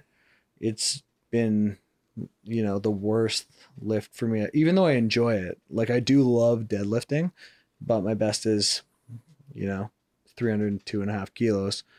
You know, I squat more than I deadlift. So for me, yeah, definitely, I think, you know, I'm not an elite deadlifter. And to anyone who's been upset over my last posts, here's some, you know. You're a real beginner deadlifter. Yeah, exactly. Real you know? piece of shit. I can assess myself in a real way, I feel like. So, yeah, I think. I think that's a pretty fair assessment. Yeah, you walk into a gym, you see someone deadlifting 700 pounds, you're like, this guy's been putting in some fucking work. Yeah. You know, nobody just walks into the gym and deadlifts 700 pounds. He's gonna have fucking traps. He's gonna You're be gonna look like fucking jacked. Yeah. He's gonna be for sure. The dude at that. We are at Hybrid Performance Method in Miami, one of the premier powerlifting gyms. Thank you. But you go It's gassing you up. But you go to elsewhere in the world. You go to a Gold's gym, see a guy with 700 pounds. plates on there. Yeah. Like, You're stopping The and whole watching that. whole gym's for stopping. sure. Yeah. You go in LA Fitness, you squat 4 plates in LA Fitness. You're the man. Oh yeah. You're the man. You're gonna, yeah, man. All right, I'm gonna weigh in on this now, since it was my thought experiment here. I hope yours isn't super annoying. No. It's I thought about it a lot while you guys were talking. So if I were to say sleeves, and again, this is coming from somebody who's Did I say sleeves or we no? would do both. I'm gonna do sleeves, You said wraps, 600 bench, and sleeves. deadlift. Okay. I would say for me, sleeves is just over 600. So 275 kilos would be my sleeve number. That's 606. And the reason I say that is for purely aesthetic reasons. Because that's a squat bar with 5 reds on each side. Oh, nice. To me, that is like a very, very respectable weight. If you're in wraps, this is where I'm going to move away from you guys a little bit. I think somebody that I would consider to be an elite squatter is somebody who's doing 340 kilos plus. 340? I said elite, and this is from my perspective. 340. Yeah. What is that in pounds? 750. Damn, dude. Yeah, no, I know that would I'm a bum. ruffle some feathers. And I'm saying elite, like, Hey. and this is from somebody who's been competing at 275 plus his whole powerlifting career. Yeah, but you got that fucking big guy bias. Yeah, So I know. That's what I was gonna say. That's what I'm saying. I'm acknowledging that. Yeah. And that's why I prefaced it as somebody who's competed at 140 kilos for the last few years. So, But I hope this gives some perspective to yeah, people. and wait, I'm going to get to it. I'm going to tie this all up into Marcus Leone. Hold on. I'm going to tie this up into a beautiful For- thing at the end. You got to trust me here, guys. Okay. Trust me. So, 750 pounds in reps, right? In reps, okay. And I would say bench, I'm going to agree with you guys at 405 plus, because I think that is, no matter where you are, whether you're in a powerlifting gym or not, that is a very impressive number. Wow, can I question you based on my own bias? Hold on. Wait till I'm done. Whoa, no. This is pertinent. I might be cross-examined here. Yeah, you are. All right. Cross. I think that my 700-pound squat in reps is much more impressive than my 420 bench. But that's I would agree with that. 420 at 198 though. They're both impressive, dude. Like how many? That's I a know lot of weight. John Hack, but like Yeah, I don't know. Take John Hack out of this Right, conversation. He's a freak. But he's there's a lot of people who have different strength biases. So some people are really, you might have a 198 guy that benches 600. Right. Not even just John Hack or even high, like mid fives. Yeah. So you gave a little on the deadlift to get a little on the bench, essentially. If your arms, look at this man's arms. I think that as normal, his chest though, as normal, Oh yeah. like as an equal proportion as you can have, I think I have that. really, I'm Like, the same. I'm a one, like ape index is. Yeah, I same. think I have like no clear bias based on my morphology, Really?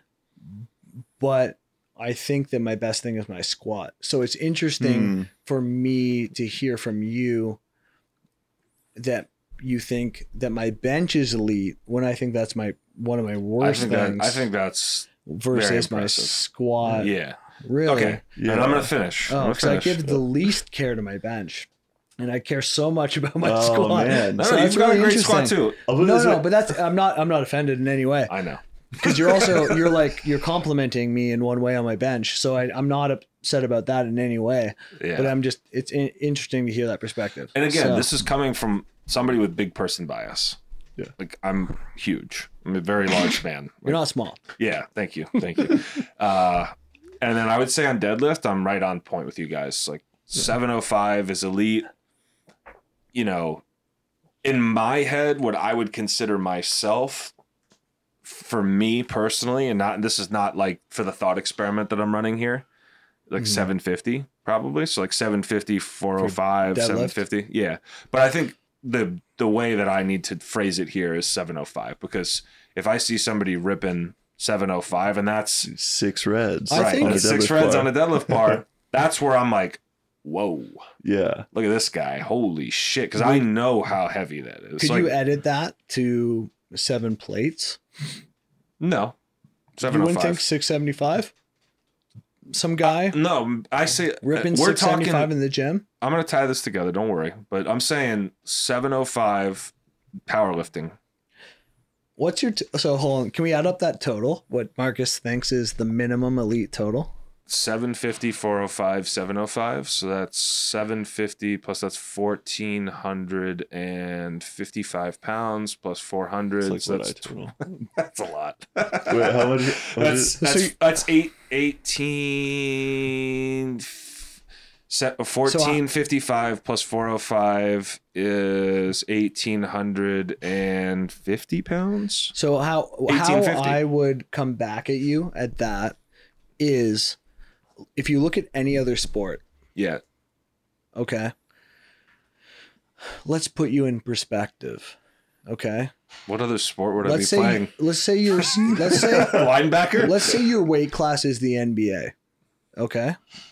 Your weight class is the NBA. You're saying that's all 300-pound dudes playing in the NBA? No. I'm saying if we compared apples to oranges, Okay. so it's a little bit different. Right. But if your weight class was compared to the statistics of the NBA, Okay. So now LeBron has Dan Bell's total. Or what weight you're What sorry, the what fuck are you No, hold on, what Dan Bell's so hold on, super who had heavyweight, the first who was first place the year that you came second? Oh, Andrew House. Okay, so Andrew House is LeBron. You know who that is? And you're who? Yeah, he's younger than me, or he's like my age. And you're Scary, who? Dude, Andrew Health, am I right? Andrew House. So you're so he's LeBron in this Well scenario. done, Nate. And you're who? Who's next after LeBron? I don't- Dude, George? I mean, Curry?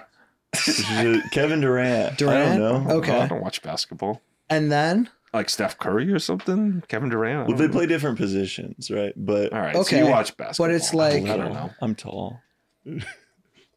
how far off of that top spot does the drop off just become enormous?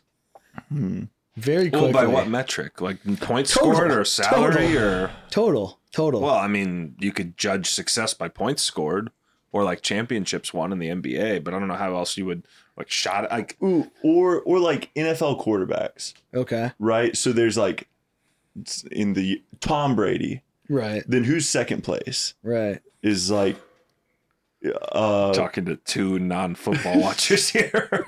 is Wait, Patrick, is let's- Patrick Can we do Mahomes. UFC? This could be a good Maybe that's- tie-in. This could be a good tie-in. to Well, the weight next- class. If we're doing weight classes though. But is Patrick Mahomes? And then like who's Oh. third? It's like we Okay. don't Well, even actually, really maybe know. the UFC is a good one. Yeah. So after the top 10, you're just Like, like, let's just who the do fuck John is Jones. who the fuck is anybody after the John- top 10, right? In the UFC. Well, like Right. okay, So it's like your Volkanovski. but your perspective Yeah, is so skewed. I know that. And I this is why prefaced it. this is why people get upset at what we say. Yeah, So no. the perspective is very skewed, right? So you're saying numbers Mhm. that are elite. I think that You're saying 1,850 total. Can you pull up USPA Dude, International Elite totals so- for me? Just pull up open powerlifting, Oh yeah, that's a good idea. and then let's go to I just totaled 1861. so you fit. Fuck Hold on. yeah! Look at this. let's go open powerlifting. Nate is my theoretical elite Dude, I like it. I'm the at gatekeeper. 270. At You're 2 gatekeeping. Yeah. Open powerlifting. You are not. Whatever. .org, I think. Okay, then let's go to the 181 Damn, kilo Mariana's class. still number one of all time. Yeah, even Holy though someone shit. illegitimately stole her bench press record. Let's go to 181. Mariana? Yeah, you didn't see that? No. Are you? Oh my Are god! you gonna ask if I'm an idiot? Because the answer is yes. Man, No, I know you're not an idiot, I think but Who stole? What was that? you never saw that controversy. No. So there was like I don't know what federation it was, but it was a non-calibrated plate federation where the girl did the bench press. There is controversy over whether it even touched her chest or not. She definitely got the press command before it touched her chest, and then she did the lockout. What? And it was Wait, what was? crazy. Did she also like squat and deadlift enormously? Not sure. This was the only thing that Oh, came into question, but she took Mariana's record and it was complete bullshit. And no offense to the girl that did it. She was competing under the, well, the rules hold of the on. I fed- mean, like, if you know, like, but you and I both know that if you and I went into a powerlifting competition and we chose to compete in some garbage background fucking look at these some of these XPC and the SPF like those records should just be taken off. The SPF is garbage. Their judging standards are garbage. well, at least in the old days with Powerlifting Watch, they had to prove that the weights were calibrated. Oh, like and a- like like that a guy Thor got in thing. his own trouble with like some weird child porn thing or something. And I'm Oh, not, look, you know. Lily Riley's up there. Yeah, Lily Riley's a fucking beast. She's a I think- beast. But at least back then you had to show your plates were calibrated. What were you gonna say, Nate? I was gonna say, I think one thing to consider that, we're talking about weight classes. There was a kid at my gym at one point that was listening to me all of his numbers. None of them were very good. And then he goes at 145 pounds. And in my mind, I'm just like, Whoa. hey man, I don't care. Like gain some weight and get stronger.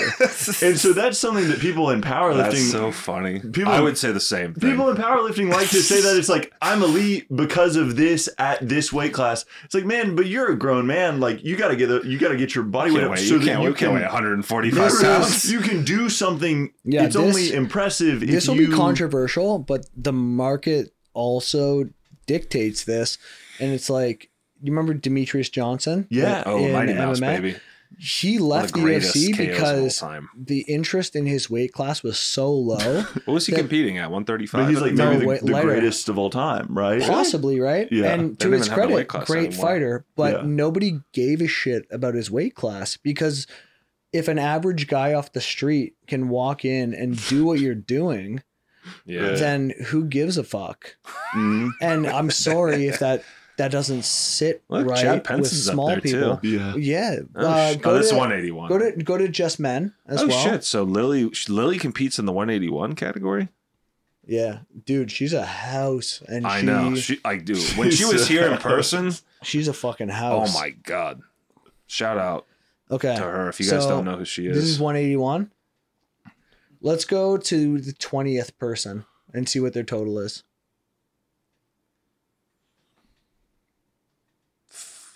Fucking Scroll over. 1829.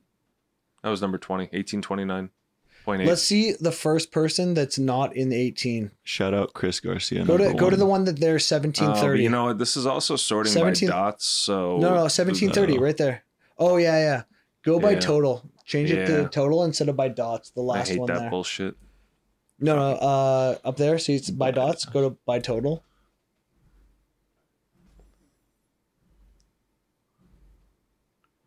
Who's the first person out of the 1800? Just keep going. You got 1805. That's the crazy thing about powerlifting is the numbers are pretty tight. Okay, so this is my point. Number 41 in the world with a 1700 total at 181.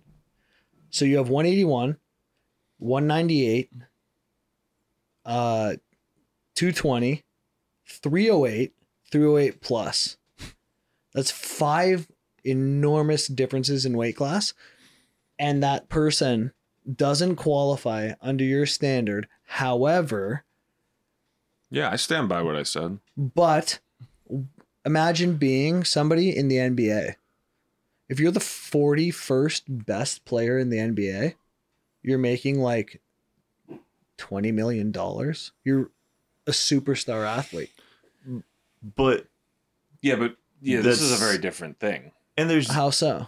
All right, because if we did by dots by all weight classes, the 41st person is probably like, we probably know their name at least, right? Let's see. let's see. Yeah, that's a good. That's a good exercise, actually. Let's see if we know the 41st person by dots. by Glossheimer. What is that? Dude, it's literally 43rd is Joe Stan Sullivan. Efferding. No, it's Edward. Edward Dolgov. Never heard of that guy. All right, but he's clearly very strong. He 40th competed is because he's Joe Russian. Sullivan and 43rd Yeah. is Stan Stan Efferding. Efferding. Dude, Jeremy Jeremy Hamilton. This we is know all these literally- people. Andrew Hubert. This is literally the 41st best person in the world, regardless of weight class, right? 2100 total. Okay, but he's from Russia. That's why we don't know him. Yeah, Yeah, but probably. if they're playing in the NBA, you know them. If they're playing in the NBA, you know them. If they're playing the NFL, you If know they're them. playing the Russian basketball Brittany Griner But organization, they wouldn't. we don't know. If they're the 41st Jesus. person in the world, you wouldn't know this person. They would be in the NBA, Yeah, right? I get. I So don't it's know like where we- you're going with this. What I'm saying is we But get we're not going to let you win. we Yeah. get skewed. We get Yeah. skewed. That's the Yeah, whole point of yes. this. It's You didn't like- let me tie up my thought experiment. Because the way that we think in powerlifting is the guy who has the world record is the best and everyone else is a bum. Go to the top And it's a 20 weird for me. way that we think in this sport Yeah.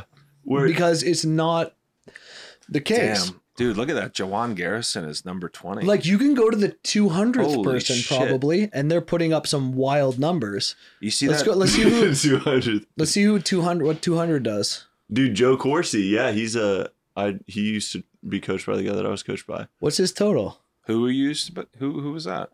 What? Man, Dude, this guy, Justin the Dubs. 200th. Yeah, I used to be coached by him too. Yo, No way. Yeah, hold he on. coached Is me for this like a Nice year. Joe? Is this Nice Dude, Joe? Yeah, Nice Joe. Nice Joe His number 200. has a fucking 2200. 2,200 pound Yeah. total. He's 200th in the world. Wait, you used to be coached by Dubs? Dude, I worked out at Dubs Barbell for. Are you kidding me? Yeah, dude. Shout out to Frank.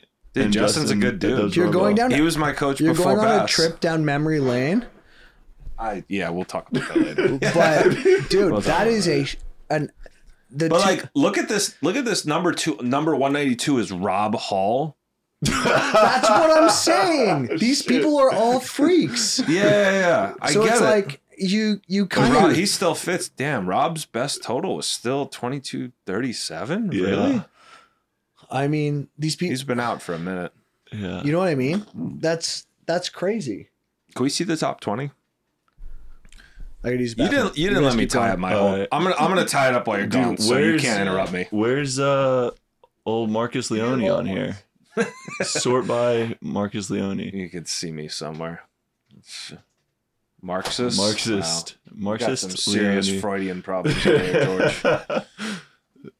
I don't think I'm 215. Damn, Joe's rated higher than me. Dude, you were right there, though. 2248.9, 2248. Damn, dude. All right, here's my point. Yeah. Sorry. Yeah. While Hayden's gone, he can't interrupt me again.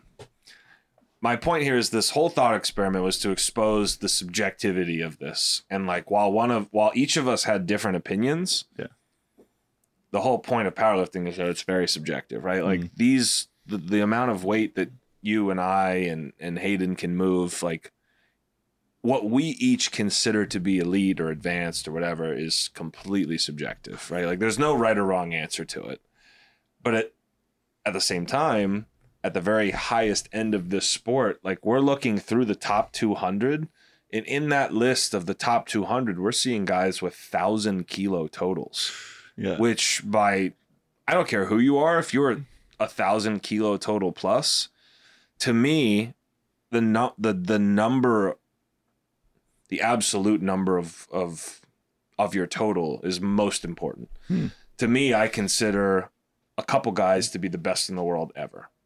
That includes Dan Bell. That includes Ed Cohen. That's because they were just absolutely, in terms of absolute pounds moved in a meet, they were the strongest ever. Yeah. I don't think about it in terms of dots. A lot of people do. If you look by open powerlifting, and George, do you mind scrolling to the top of that and seeing who's number one in terms of dots?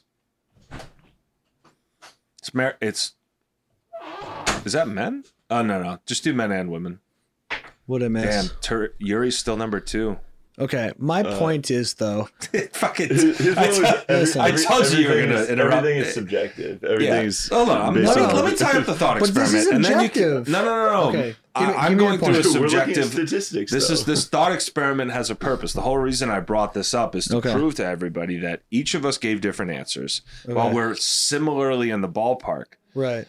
the whole point of saying something is elite versus advanced versus beginner versus intermediate is that it's a subjective opinion. But the point is, when you're looking at the scoreboard, and if we're talking about the sport of powerlifting, we're not talking about casual, you do the movements of powerlifting. If you want to consider yourself to be an advanced or elite powerlifter, and all of us gave definitions by design, I knew we were all going to do that. The point that I'm trying to make here is that there is no right or wrong answer to this. Damn, bro, you're at 2,061. Well, yeah, bro. I mean, fuck. I'm But a light motherfucker. That further proves my point that this is a subjective thing when each of us give a definition. So if Hayden gives a definition of what elite and what advanced is, and if I was completely unfiltered, my definition of elite would be different. My personal definition of elite is an 800-pound squat, a 500-pound bench, and an 800-pound deadlift. Right. But I don't consider that for the masses. If I was saying what's elite in general, But it's different. To be honest, I would put my squat on the cusp of elite. I would put you guys. What was your best squat? 700. So that's incredible. I would have put my bench below, but you guys put it elite. and I would put that's elite. my deadlift below. But I think we each hold ourselves to a different standard. And I think if anybody's listening to this podcast, and if they watch your social media and they're looking at that post and they're offended, I think you need to take a step back. What each of us consider to be elite is different. What each of us consider to be advanced is different. If you want to consider yourself to be one of the best powerlifters in the world, and I can say this, I don't want to say I retired. My last meet was at number 2 in the world. Oh, he's got the itch. He's gonna do one. I told you. All right, you guys hear it first. Hybrid's gonna host another meet. It's in the works. Ooh. In my head. And in Hayden's head. There's gonna be another hybrid meet. There's gonna be another one. That's gonna be my next meet. And Nate's next meet. And Hayden's next meet. If hybrid hosts a meet and you do it, I'll come do it. Hell yeah. All right. That's all I need to hear. You guys heard it here first. But it's in the works. I do want to say that I think that powerlifting on both ends of the spectrum has a warped view, because as soon as you enter sort of like elite competition, like I said before, we think of the person who has the world record as being like, oh, that's the best person, and everybody after that sucks. And we just went through, and the 200th person was Joe. Nice Joe. Shout out Nice Joe. Who, if you haven't met Nice Joe personally, you don't know him. But that's a guy. Very nice, right? That like the nicest. Joe's the fucking man. And if you don't know Joe, then you just, fuck you. Well, yeah, that also.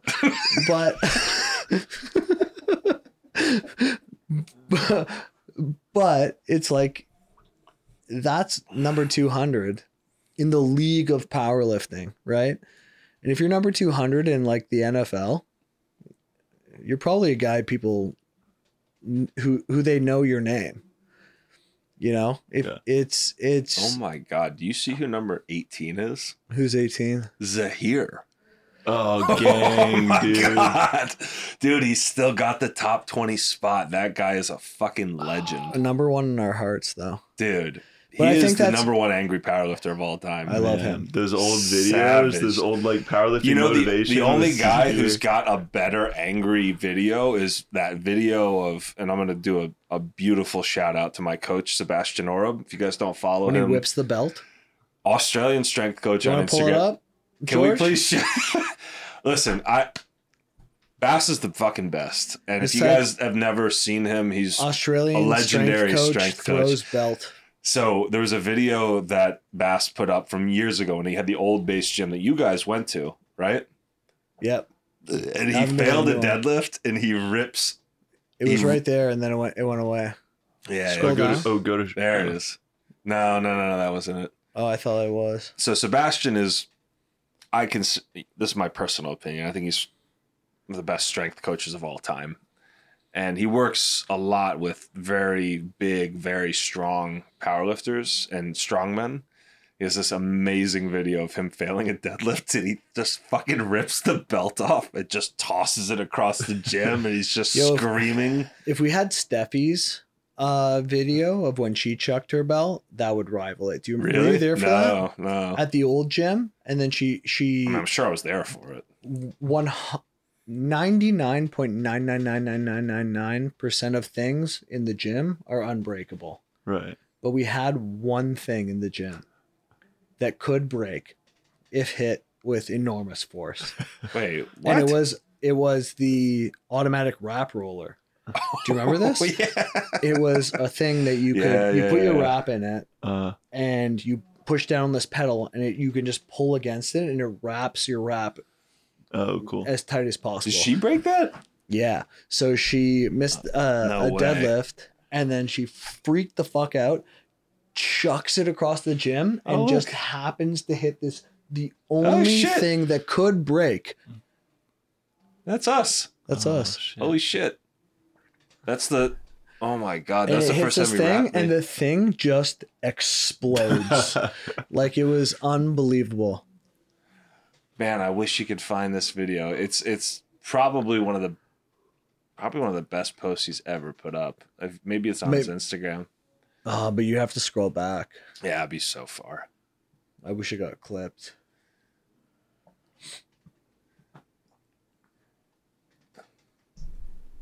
Maybe it's like deadlift fail or something. Anyways, he's a beauty. But Okay. If you but know to go who to he my is? point, No. there's like He's there's the amazing. two ends of the spectrum, kind of, right? I Like, don't even know how we got there. you have the end that can't separate themselves from the elite, Yeah. and then you have the end that wants credit just for working hard, but they're kind of like the average Joe. Yeah. Yeah. And there's a middle ground of people who compete in powerlifting that you know, can maybe be elite in some categories and not in others, and and work hard. And I'd probably put myself in that middle category. So I have no bias, right? So I hear what you say and I go, well, that's extreme because you're the most giant man ever. Yeah, and by design, and my I go, opinion is extreme. That's the right. point of it. There's definitely a bias there, but the bias that at least you can acknowledge. Whereas I think when we talk about those people that are getting upset over not squatting 400 pounds and telling me I'm ridiculous, I'm like, you just might not ever be good. And that's fine. Like, you can try hard, you can enjoy something and participate in it and never be really good at it. Yeah. And as long as you enjoy doing that, just keep doing the thing. Yeah. Just don't come in Don't get in mad. Hayden Bo's comments saying, Or anyone's. So how long do you think it would take you to get George squatting 405? If all he cared about was squatting 405, You put 30 pounds on him. What'd you say? I don't look like it, but I have good genetics. I don't Oh. just don't put it at use. Yeah. So what's your background again? My dad is 55 years old and he looks exactly like him, like same physique. And everything. What? You're Cuban and German, right? Yeah. Phenomenal Your dad's the weightlifting milkman, genes. bro. he's got a little bicep vein poking out of there. So it's like a guy like that. Like 2 years, George Yeah. could squat 405 if he cared to do that. right. And I think most people just think there's no way. He- There's no Can you hit a quick bicep flex for us? The camera will get my reaction. Do it. Do a Please? front double by. Just a double by. just I'll do it. Come on. Pull them both. You gotta do Like it like this. this. But you gotta pull. Oh, yeah, Come just on, pull bro. pull one out of the sleeve and hit us with it. Guys, you can't see it, but he's pretty fucking jacked. He is. He doesn't even try. He doesn't even try. But I think that's what people miss is like no. With a good coach, and if someone was there going, come on, you got another. Like weekly, then, and I think it's like it's a good thing to tell someone that they're a beginner, because it's like no. This is to tell you how much you could accomplish if you really applied yourself. But don't you think that goes back to this kind of, I don't want to relate it to the book title, but it's the closest thing that's coming to mind, like this coddling of the American mind or I whatever. read that book. Yeah. I've never read it. You're doing great, sweetie. Huh? You're doing great, sweetie. Thank like, you. Thank you. yeah, Yeah. but But like, I think if it comes to sports, and like, this is not general life, because like, there's nothing wrong with like, people glamorize entrepreneurialism, and like, all three of us are business owners here, so we can all relate to that. But this idea that if you're in the world of athletics, there's nothing that can be coddled about that. If you are a competitive athlete, whether that's in weightlifting or powerlifting or sprinting or bodybuilding, like, there is number one and there's everyone else, right? Like, you cannot go and compare yourself to Dan fucking Bell or Ed Cohn. right. No. Like, unless Or you you're are John- a very small handful of people. Yeah. If you are to compare yourself and call yourself elite in that world, if you are in the sport of powerlifting, for example, like, if you are not coming close, like, Can we agree weight that class a irrespective? 2,000 pound total is elite, period. 100%. Period. But does John Hack have a 2,000 pound total? I think so. More than that, right? Yeah, I think Okay. you did 22 something. My point here is that if you're a competitor and if you truly understand what that word means, if you identify yourself as a competitor, if you want to go into the world of powerlifting, I hate to say it, this is probably going to ruffle some feathers, but nobody's going to give a fuck about you if you're outside of this top whatever discernible number. We're talking like 200 or 50 or 100. Like even less. Look, I love Joe, but like we said, people outside of powerlifting don't know Joe. Yeah. It's We like all love you Joe. kind of, we do, because he's strong as fuck. super nice. And he's the nicest guy on planet Earth.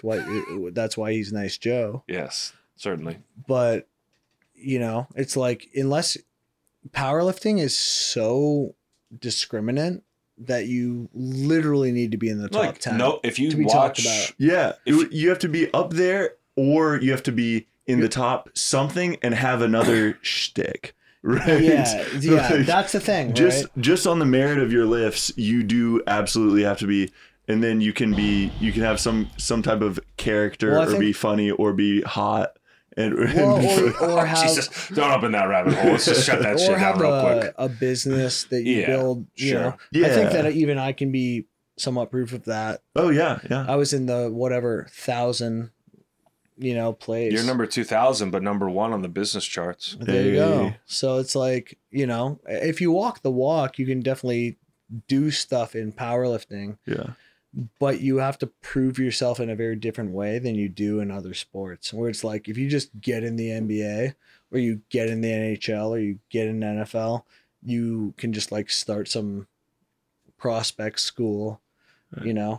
and ride that out for the rest of your days, where it's like, you really got to, this is a niche sport. So you got to really prove yourself in a different arena if you want to do something here.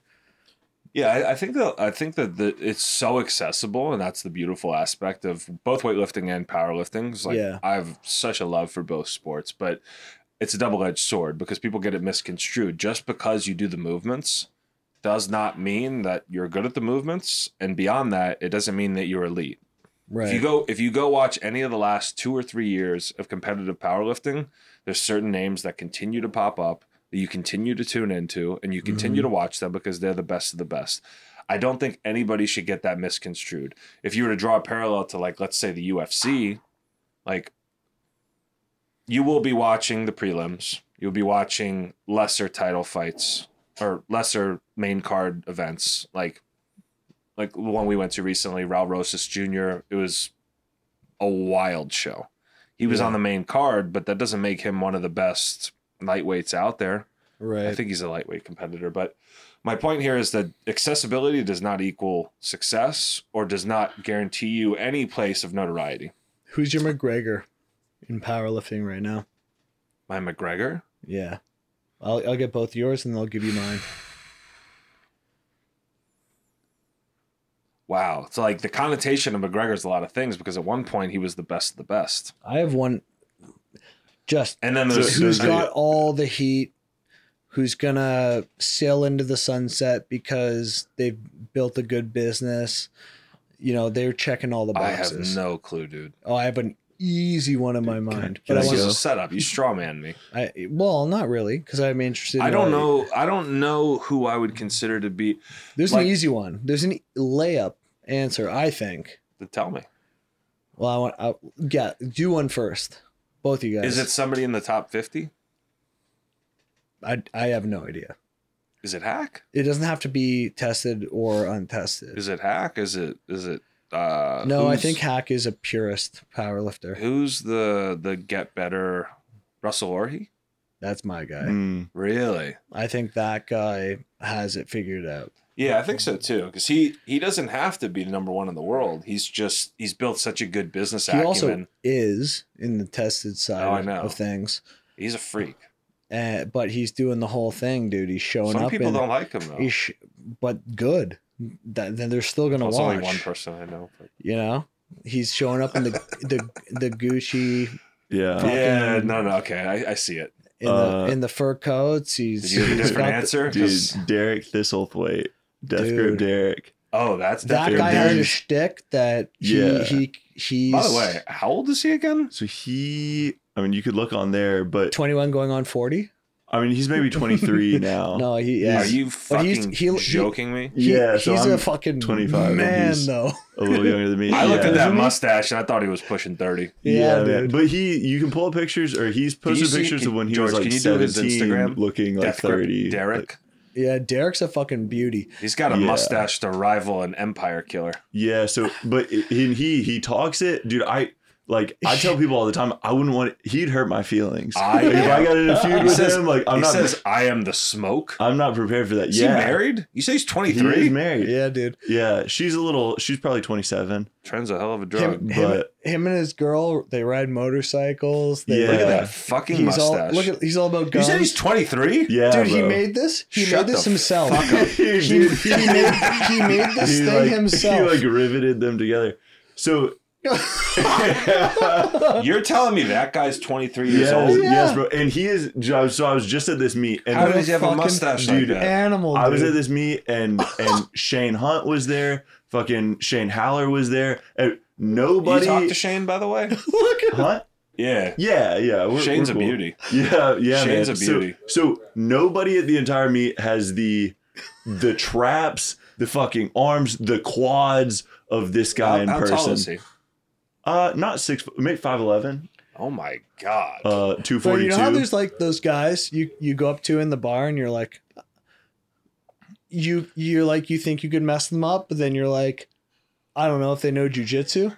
This And guy he does.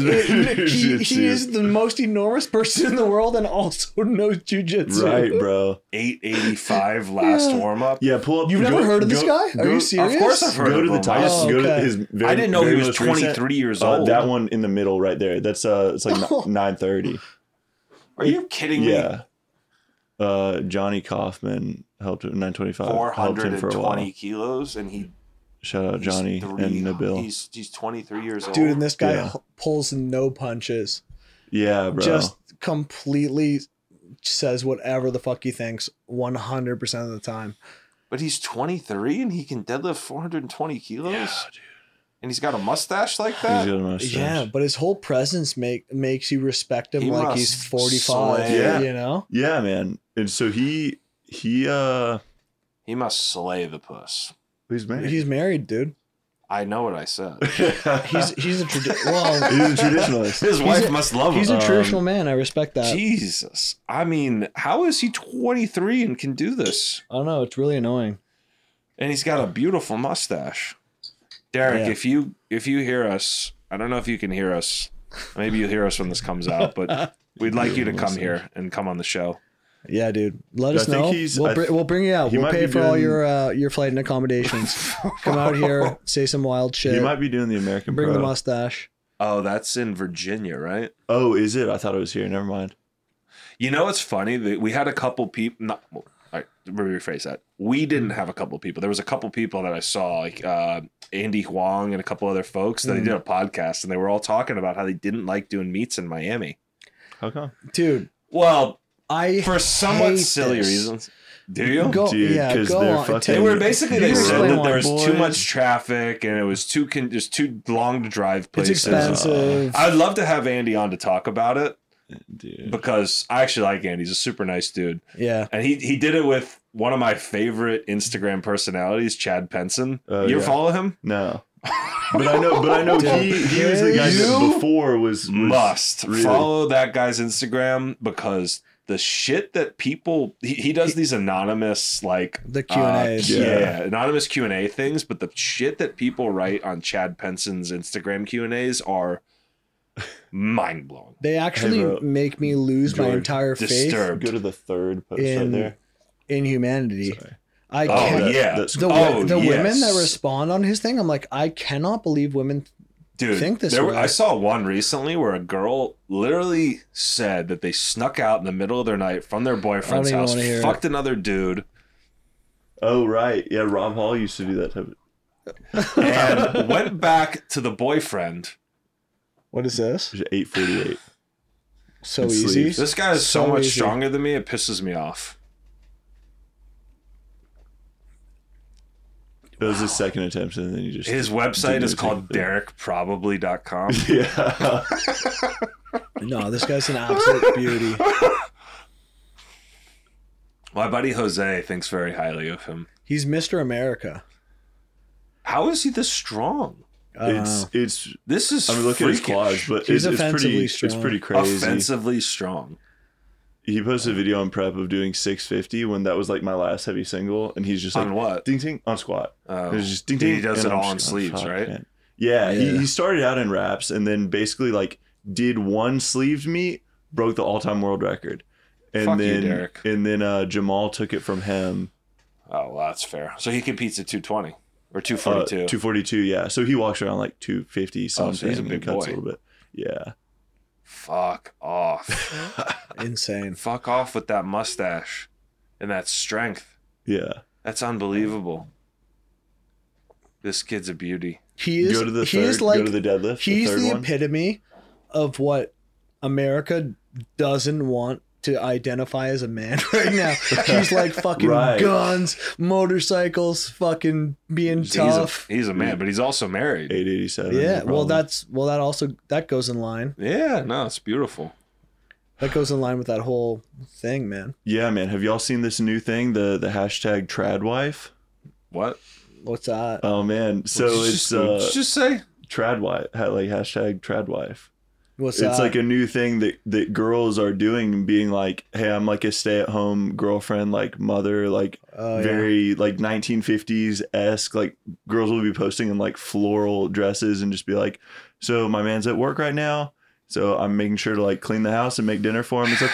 They And gotta guy- be bored. and guys are going crazy for it, bro. I wouldn't. I kind of dig it if I'm not gonna Oh my lie. gosh! Really? Because Yeah. it's like it's the opposite of everywhere they've been going. You go, oh shit! So I could just go out and work my ass off for 12 hours a day, and then I would come home and like dinner, and But a I girl think- that's not like stressed out about her own shit that's going on, she's just like, hey, I've just been like Yeah. going to the gym What- and going what- to yoga this. today. I think that that came as a product of the pushback against the whole feminist movement Yeah, that I think is kind of anti-woman in a sense, where they're like, you have to be like a man and do all these different things. And then we've totally discounted the fact that being a stay-at-home mom is like a completely difficult and enriching job. Oh, dude, could you imagine being a mother? But people look down on being a stay-at-home mom now, like, oh, you're a stay-at-home mom, like you're a bum.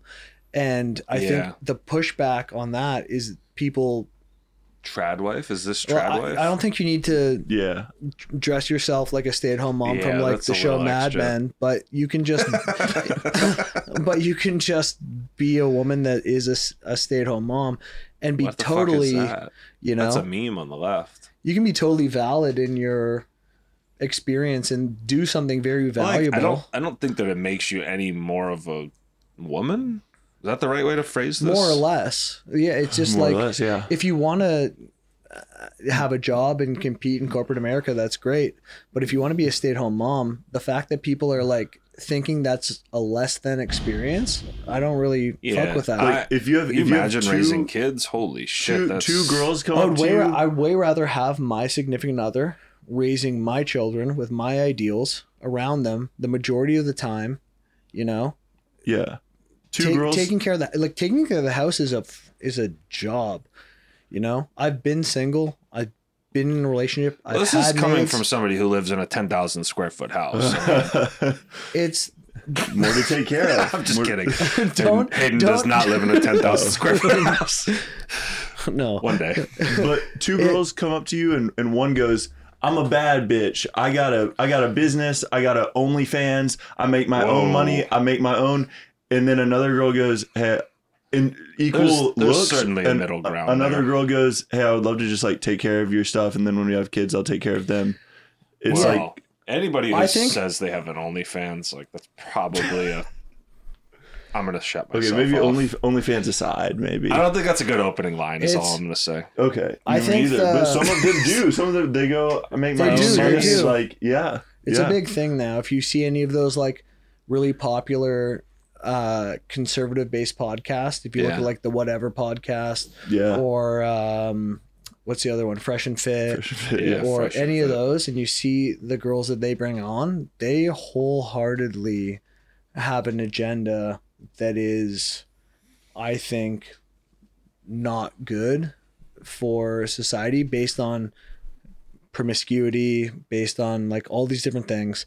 And I won't go too deep into it, but and I don't necessarily have an opinion one way or the other. It's like if a girl, you know, wants to have a career and do her thing, and like that's great. But if there is if you as a man can provide for your family and have the opportunity to have your girlfriend or wife be in the house and taking care of the kids 100% of the time, and that's something they want to do, I don't think that should be looked down on. Yeah. Where I think, but I think that it is right now, which is interesting. It's like, I think that I always use this term when I talk about a career woman will think less of a stay-at-home mom in this day and age. I think, I don't think that's let's fair. put a disclaimer on this. I think none of us are women. I think we should probably have a qualified female. Can we say that? Qualified female to make an opinion on that? You might get canceled. I don't know. I don't know what the terms are now. Born female, or let's just say that we got our significant others to sit in the hot seat and give their opinion on this, because that could be very interesting, because they're both heavily invested in their careers, but also I don't know if they identify with that whole line of thinking. But I think as men, we probably have a different perspective than a lot of women would. Of course. But it's weird, right? Because we're gonna tread into some socio-political topic here, but I think it's very easy to give the opinion on that kind of stuff. But the reality is it's like a very, very nuanced conversation. And the way that certain people in the media and podcast space portray it is not as not the same way I think that a lot of women would. But I think there certainly seems to me, like my personal opinion on it is like some people, and they make a very big stink about this, like in the media space, is there seems like there's like an overcompensatory way of dealing with like the masculine workplace that's occurred over the last 100, 200, 2,000 years, whatever you want to call it. Mm-hmm. And overcompensation does not mean like we're in an equilibrium. Like I think that there's like clearly like there is a place for both men and women in every role in society, but there's also a place for just men in a lot of roles. Like, War. How dare you?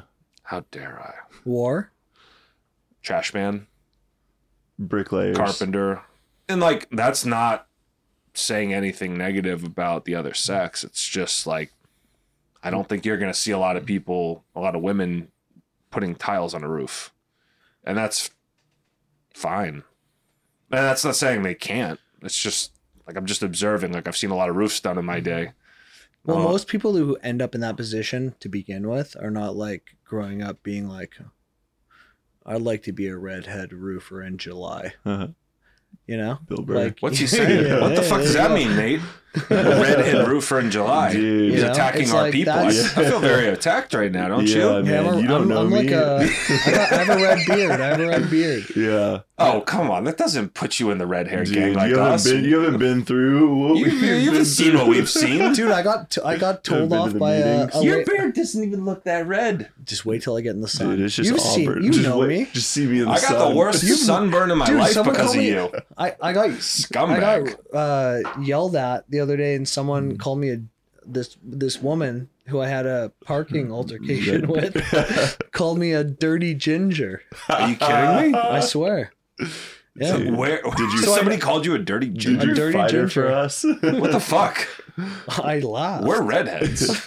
I was just like, I don't know what you're talking about, but I'm gonna Dirty. park Can I here. see your hair? My hair? Yeah. My hair's chestnut brown. Yeah, you've got a beautiful mahogany Strong. hairdo. Yeah. But my beard does have a lot of red in it. Yeah, but like not to the point where people look at us and they say we're going to hell because we're ginger. Right. Dude. I mean, it's kind of the Soulless. one ethnicity that you can just like go in on, and then people just like go on about that. Well, Yeah, but you- you and I have sidestepped it. You just like, you know what? You're not going to say shit to us. Right. Well, you have the Jewish card. so no one can say anything to you. I'm like strawberry blonde. You can't tell that I'm Jewish. You can't just look at me and say like, oh, No, and your last name's Leone, so no one knows. right.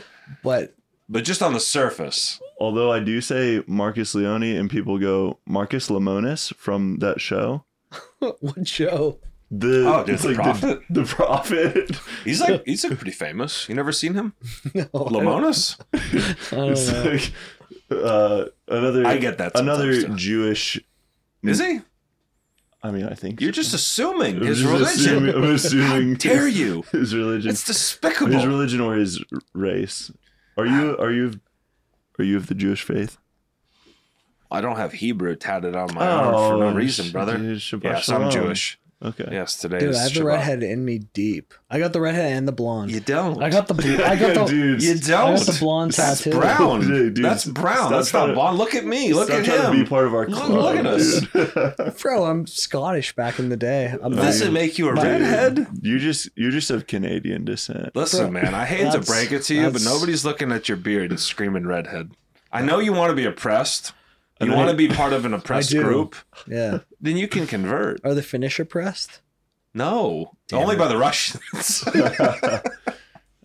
I think the Finns are only oppressed by the Russians, and that's They're doing okay. I They're think doing they say fine. the Irish were like the most enslaved. I'm part of people Irish. In yeah. The Irish. My were grandmother's Irish. certainly- oh, they're dude, a gang, dude. There you go, dude. That's where the red comes You from. guys are doing fine. You weren't massacred or anything. There's no Holocaust in Ireland, Yeah, was I mean, there? I'm not going to compare oppression, okay? Some people do that though, and I'm joking. Like, obviously, guys, please, if you're listening, I'm kidding here. But like, some people seriously They will do. try to like play the oppression card. Oh yeah, Like, it's a big thing. my right people now. were more oppressed than yours. Yeah. Like, Well, I just ordered a Is that your hill to I die on? ordered a white privilege card. And it's like, was it? George. I'm going to see if it works or Oh not. my god. It's like it Just, wasn't. it's a social experiment. It wasn't you though. It was your like. It wasn't even your parents. It was like Or not, depending Or on not, where you came probably. from. we're not Multiple depending on where you generations came from. removed. But bro, it's probably multiple generations.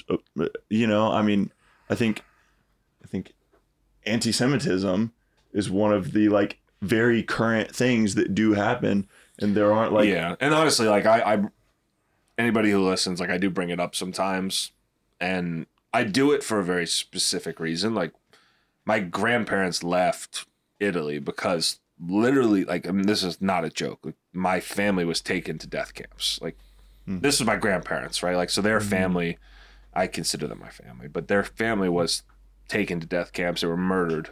Like, that's the reason my family left Italy. And the reason I bring it up still to this day, and the reason I keep that Jewish identity, is because there is a ton of anti-Semitism in the world. And it's just keeps popping up and keeps popping up. And, like, I feel like it's my duty to carry that cultural identity with me. Yeah. Like, I have it.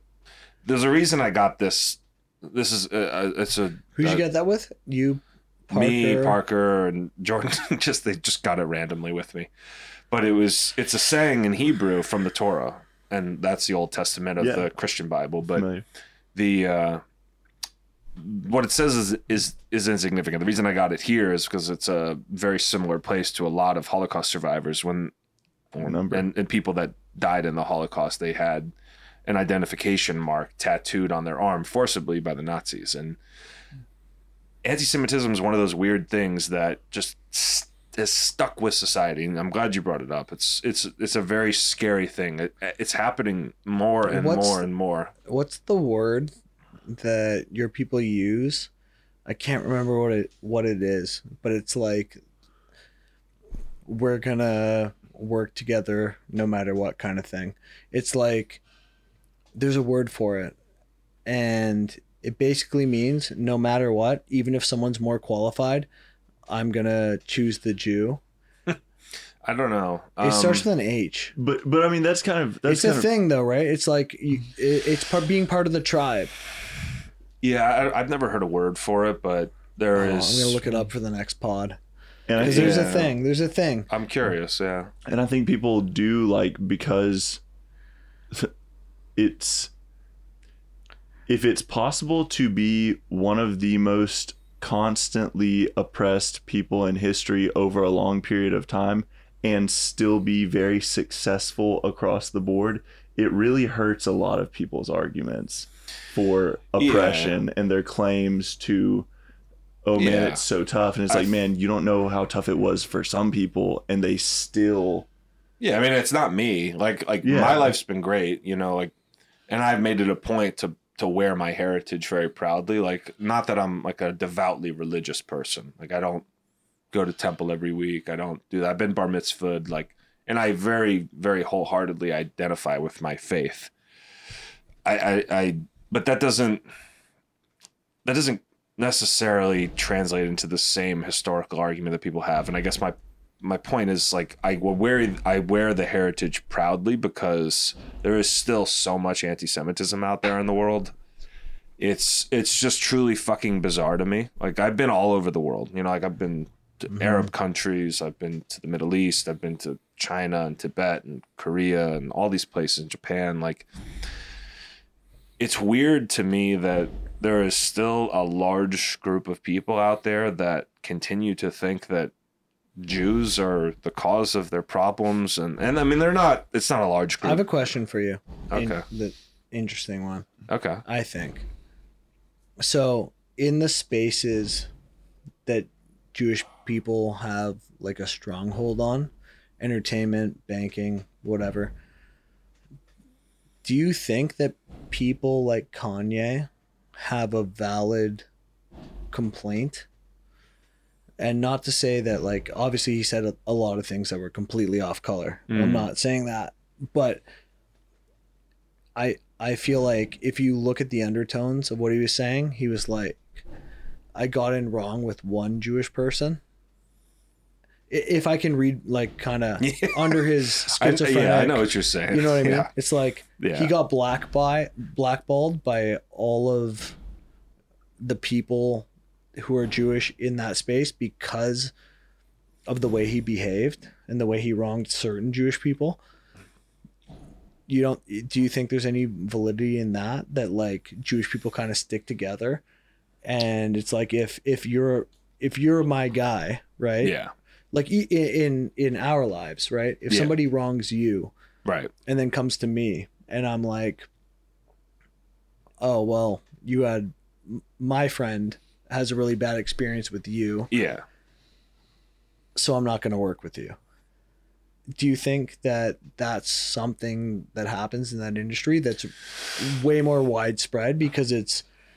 but I don't think it's based on religion. It's not like Jewish people have like a fucking secret clubhouse we all go to and be like, can you believe what this guy's, you know, like, no, it doesn't work like that. I think the way that historically banking and entertainment industries and things like that have become dominated by, and I don't know the statistics behind this, so forgive me if I'm misquoting, but the way that those industries have become predominantly run by Jews is because, like, banking, for instance, historically, people of the Christian faith were not allowed to lend money and make interest on it. So Jews did that, right? It's like part of Christianity forbid people in ancient history, and this is thousands of years ago, from lending money and charging interest for it. So Jews were allowed to become bankers. So because of our oppression, my people's oppression historically, and this is not fucking me or anything, but like historically speaking, a lot of Jewish people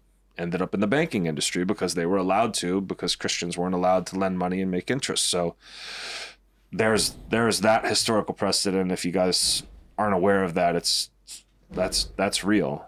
And as far as entertainment goes, it's in the early days of the entertainment industry, you know, movies were not looked as a respectable profession. You know, feature films were not looked on as, being an actor was not looked on as a respectable profession. So the people that ended up being the forerunners, you know, Meyer, MGM, right? It's like Metro-Goldwyn-Mayer, like the Jewish forerunners of the entertainment industry. That was not considered to be some respectable profession back in the day. So honestly, the question is off base, because not your question, but the question in general, it's like, why Jews? Yeah. Right. That's the question. That's the cultural zeitgeist. Like, Jews control the banking industry. It's like, well, they weren't allowed to do anything else back in the day because other faiths forbid them from participating in a lot of normal activities. Like, why are they in the garment making industry? It's like they weren't allowed to do much else. Why are they in the banking industry? It's like, well, Christians weren't allowed to lend money for interest. And they just crushed it. Dude, and then let's talk about the overrepresentation of the Jews on the high end of the IQ bell curve, right? Can we talk about that? Sure. Well, is that I don't know anything about that. I don't know the numbers me. exactly, but the way statistics work, it's like, well, all of the let's see, all the most violent people, men and women in the middle, are about the same violence level, but all of the most violent people are men. The variance is very small, but on the end, so all the people in prison are men, pretty much. Right. And so it's like the IQ distribution in the averages among, the different,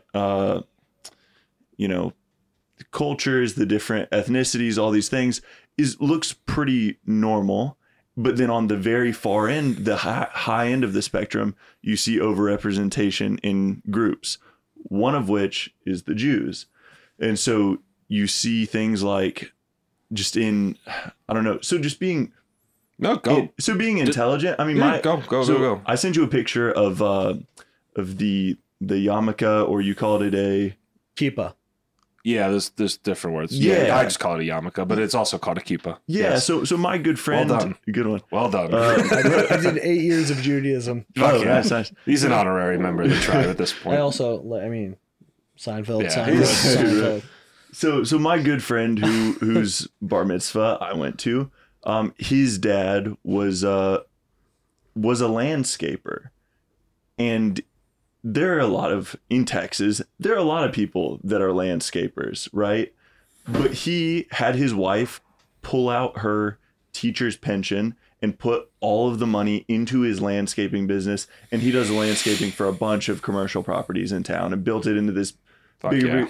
Yeah. And so it's just like, man, there's, and maybe it's the networking of the Jews as well, right? It's like the guy that owns, but there's an intelligence component to that as well, of just like, and there's a lot of people that could start landscaping businesses and just like, it just doesn't happen for them. And then this guy, like, I think he had some good ideas about some things that he really, I think when you see it over and over again, the successful business, it's like, there's something to that. So you're saying there's like an argument for the tribalism there? I think there's a few things at work. I think there's some sort of intelligence, some sort of IQ component. I think there is an argument for the tribalism, and I think you hit several of those things together, and you have. Let me tell you my experience with it, at least. Yeah. Like, I can't say that there's like this explicit tribalism. Like, you don't just go up to people, like, as a Jew. Like, I don't. Can I tell you something it's to the contrary? Like, when someone tells me they're Canadian, there's tribalism there. You're like, oh, yeah, dude, what's up? Right? Yeah. So I'm like, I wouldn't say it's as explicit. I think it's certain sects of Judaism, because people don't look at the different. There's nuances, right? Because there's a lot of people that you would look at and like they wear the talus, or they're wearing like the traditional Hasidic garments. Like they're gonna wear some of the. Is there and continue with what you're saying? But is there a divergence between Afghanashi and what's the other one?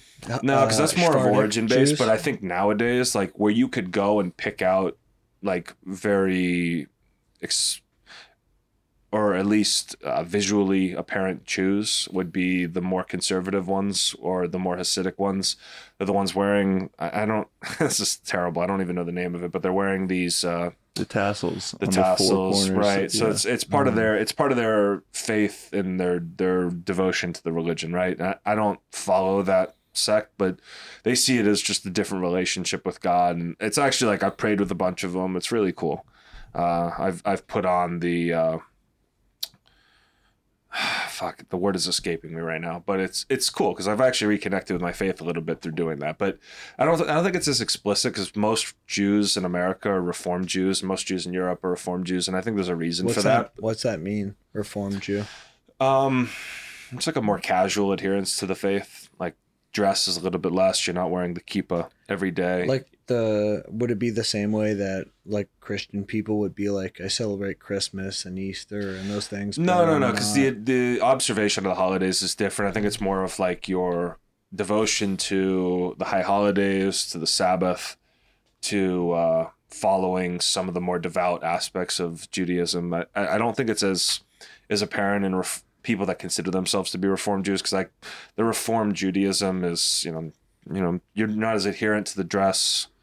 Like if you go to New York, right? Like Brooklyn's like this, I think the area around Brooklyn and some of the areas in New York are the single greatest concentration of people of the Jewish faith outside of Israel. The jewelry districts. More than South Beach? Yeah. Really? Definitely. Yeah, because there's entire insanely devout Jewish communities, and Hasidic Jews and people that consider themselves to be more on the Hasidic side, more conservative side. And I guess my point here is like, it's not as explicit, right? And there's definitely an element of tribalism involved in the religion, but like, there's not like you go up like, are you Jew? I'm Jew. Do business together. Like I think there is in certain aspects of the religion, but definitely not as explicit as people in pop culture make it seem, or the conspiracy theorists make it seem. Like it's not like there's some Jewish banking cartel running the world. Like if there's a meeting that has involved running the world and the profit distributions from it, I haven't been invited. So I hate to break it to you guys, but are you just a bum? Yeah, maybe I'm too much of a bum. Ouch. You got to be a lizard person to be I think you'd be invited to the included. meetings. We know some people who think about that. No, it's just, like I think if you want to be real about it, for thousands of years, they've just been killing Jews. Yeah. They just continuously try to murder them. Like the Holocaust was this a very pronounced instance of it. And like, if you ever get the chance to learn more and read books about it, like it's more horrific than people even realize. Yeah. Like if you ever go see a death camp in person, like it's the worst thing you could ever see. Like I went to Berlin, I saw the Holocaust Memorial there. I did that too. You saw it in Berlin? Yeah. Oh, really? Yeah. It's well, as a non-Jew, obviously I took in the gravity of that whole situation. Aside from that, I don't even want to say it. It seems so light compared to it. I give you permission. Oh, thank you. Everybody walks their dogs off leash. And they're all. I'm sorry. I'm sorry. I could never say this in any other context. No, that's a good thing. Their dogs are well trained in Europe. They're unbelievable. Unbelievably well trained. Unbelievable. No. Dude, I was looking at them. You're right. I was like, they're so well trained there. I was walking around, and the first little bit, I was like, okay, they follow them everywhere. Smart dogs, Labradors, everywhere. German Shepherds, whatever. You see a Yorkie, and I have a Frenchie. I have a Frenchie. No Yorkies in Europe, dude. And I know how fucking indiscriminate and how uncaring they are. I'm gonna piss while you guys are. Yeah. And so I'm at the street corner, and this Frenchie is just the most obedient Frenchie I've ever seen. He's just standing there all stoic. And the guy starts walking, and the Frenchie doesn't even move. And he goes, come. And then it starts walking with him. And I'm like, oh my God. Interesting, man. This is unbelievable. So do they all send them off to like camps, like obedience camps, do you think? Or is it just I don't think so. I think it's cultural because I had a German short-haired pointer. Yeah, my roommate had one for 2 years. Fucking lunatic. Yeah. Absolute insane dogs. Yeah. Like unbelievable for what they're bred for. Yeah. But I had this dog, and me and my ex, we were looking at like all the different, like comparing dogs, what we want. Right. and it was like high energy. We're like, oh, we're high energy. Like, you know, like we work out, Yeah. we do all sorts of stuff. Cardio. So we're high energy. So that's no problem. And we went through the other criteria and we're like, okay, yeah, that seems like fitting. I bought this dog from a breeder that's called, and if you want anyone who's listening, a beautiful hunting dog, this is the place to get it. It's called Best Gun Dogs. And this is where I got my dog from. And they sent me this dog. And my experience initially was terrible. So I show up to the airport. I go, hey, I'm picking up my dog.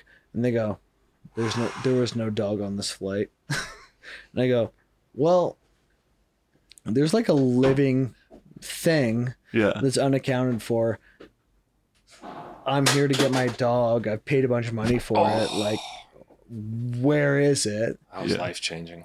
It took like a day and a half for them to figure it out. It was some off base thing.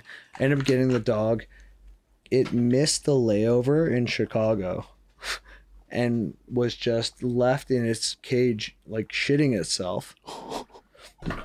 I ended up finally getting the dog, and it was so scared. Oh, Like, it was the cutest thing ever. Whatever. It ended up wearing up to us in like an hour. And Who is this? Dexter. Oh, When I got him, you still have him? I lost him in a breakup. But He's a good he boy. was my boy for a long time. So I got this dog and had no idea what I was in for. Yeah. When I initially got him, I was living in an apartment, like a 1-bedroom apartment. And needless to say, he wreaked havoc on that place. I ended up getting a second dog, which is the dog that I have now. The Frenchie. Yeah. That like sort of entertained him because my ex at the time was in grad school. So she was like occupied. So it was just me and this wild dog for like 10 hours a day. And it was like, it's taking me 4 hours to do 1 hour of work because this dog's wild. But whatever, fast forward a few years, we end up moving to a house, the house Marcus was talking about, and I had to buy a Honda Ruckus, like a motorized scooter. Yeah, familiar. To just attach him to. So I put his leash on the scooter. Yeah. And just rip him around for like, literally we'd do like 10 miles a day just to burn this guy out. And he was crazy. But how'd we get on Dexter that? was so sweet when he was a puppy. He was the sweetest dog, but also a fucking lunatic. Yeah, my roommate had one, and we would just she would, I guess when I got there she was probably 6 months old, but we would just take her in the backyard and we would like hit golf balls. It's just kind of a like frat house type thing. Like we would just hit golf balls in the backyard. She would chase them. We would chase her around, like whatever, which was all fun until we had taught her, oh, when we try to come at you, run, because that's the game we're playing. So when she would like get really out, careful. she would get out in the front yard, and then she'd be like, oh, we're playing the game where I run. And we would just spend hours running around the neighborhood trying to catch her. Yeah. Dude, my biggest scare was there's a period of time where, so my girlfriend now has an Australian Shepherd. Yeah. And I kept Riley, my French Bulldog from the last relationship. So I would have her at her parents' place when I was like, long story, going to and from Miami to Boca. But the dogs would be in Boca. And they backed onto a golf course in Boca. Okay. So I don't know if you've ever seen anything about golf courses in Florida, but there's a lot of alligators. That's not a joke. No, and it's not a joke at all. They have like a known alligator that just chills on the bank Okay. there, Yeah. like one property over from them, and they'd be like, "Oh, Riley was goofing around. She like fell in the water for a sec," and like I'm like, Oh no. "Oh no, like that's What? not okay at all." Have you Yeah. ever seen Only in Date? Like, No. oh, It's a must follow. Okay. It's gonna show you the true Oh, nature. you sent me that Probably. thing of people like shooting at cops like right outside their window. well, Oh, it's no, just- they were trying to get into a apartment complex where somebody was being held hostage. They Oh, were okay. not shooting. Somebody was shooting at the police, but they were. I sent you that too. Did you see that thing recently? Not. Point of this was, Florida's insane. Yeah. Don't let your dog near any As fucking if people didn't fresh know. body of water ever. Yeah. My dog luckily didn't die. I had Okay. to educate my girlfriend's parents on, please don't let Right. them gotta don't let water the a dogs little near bit. Golf course the water. where there's a known No bueno. alligator. Yeah. They're hungry always. But yeah, did you see the recent thing?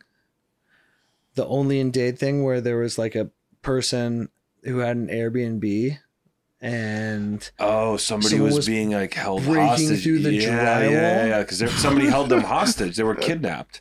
There was like multiple people kidnapped in there. and none of the people were cooperating. There was like a video. It was a person's house. Yeah. And the apartment next door was Yeah. an Airbnb, and people poked through the drywall in the bathroom and were like, "Help! Open the door, let us out!" And they filmed this entire thing. The cops came, they pulled everybody out.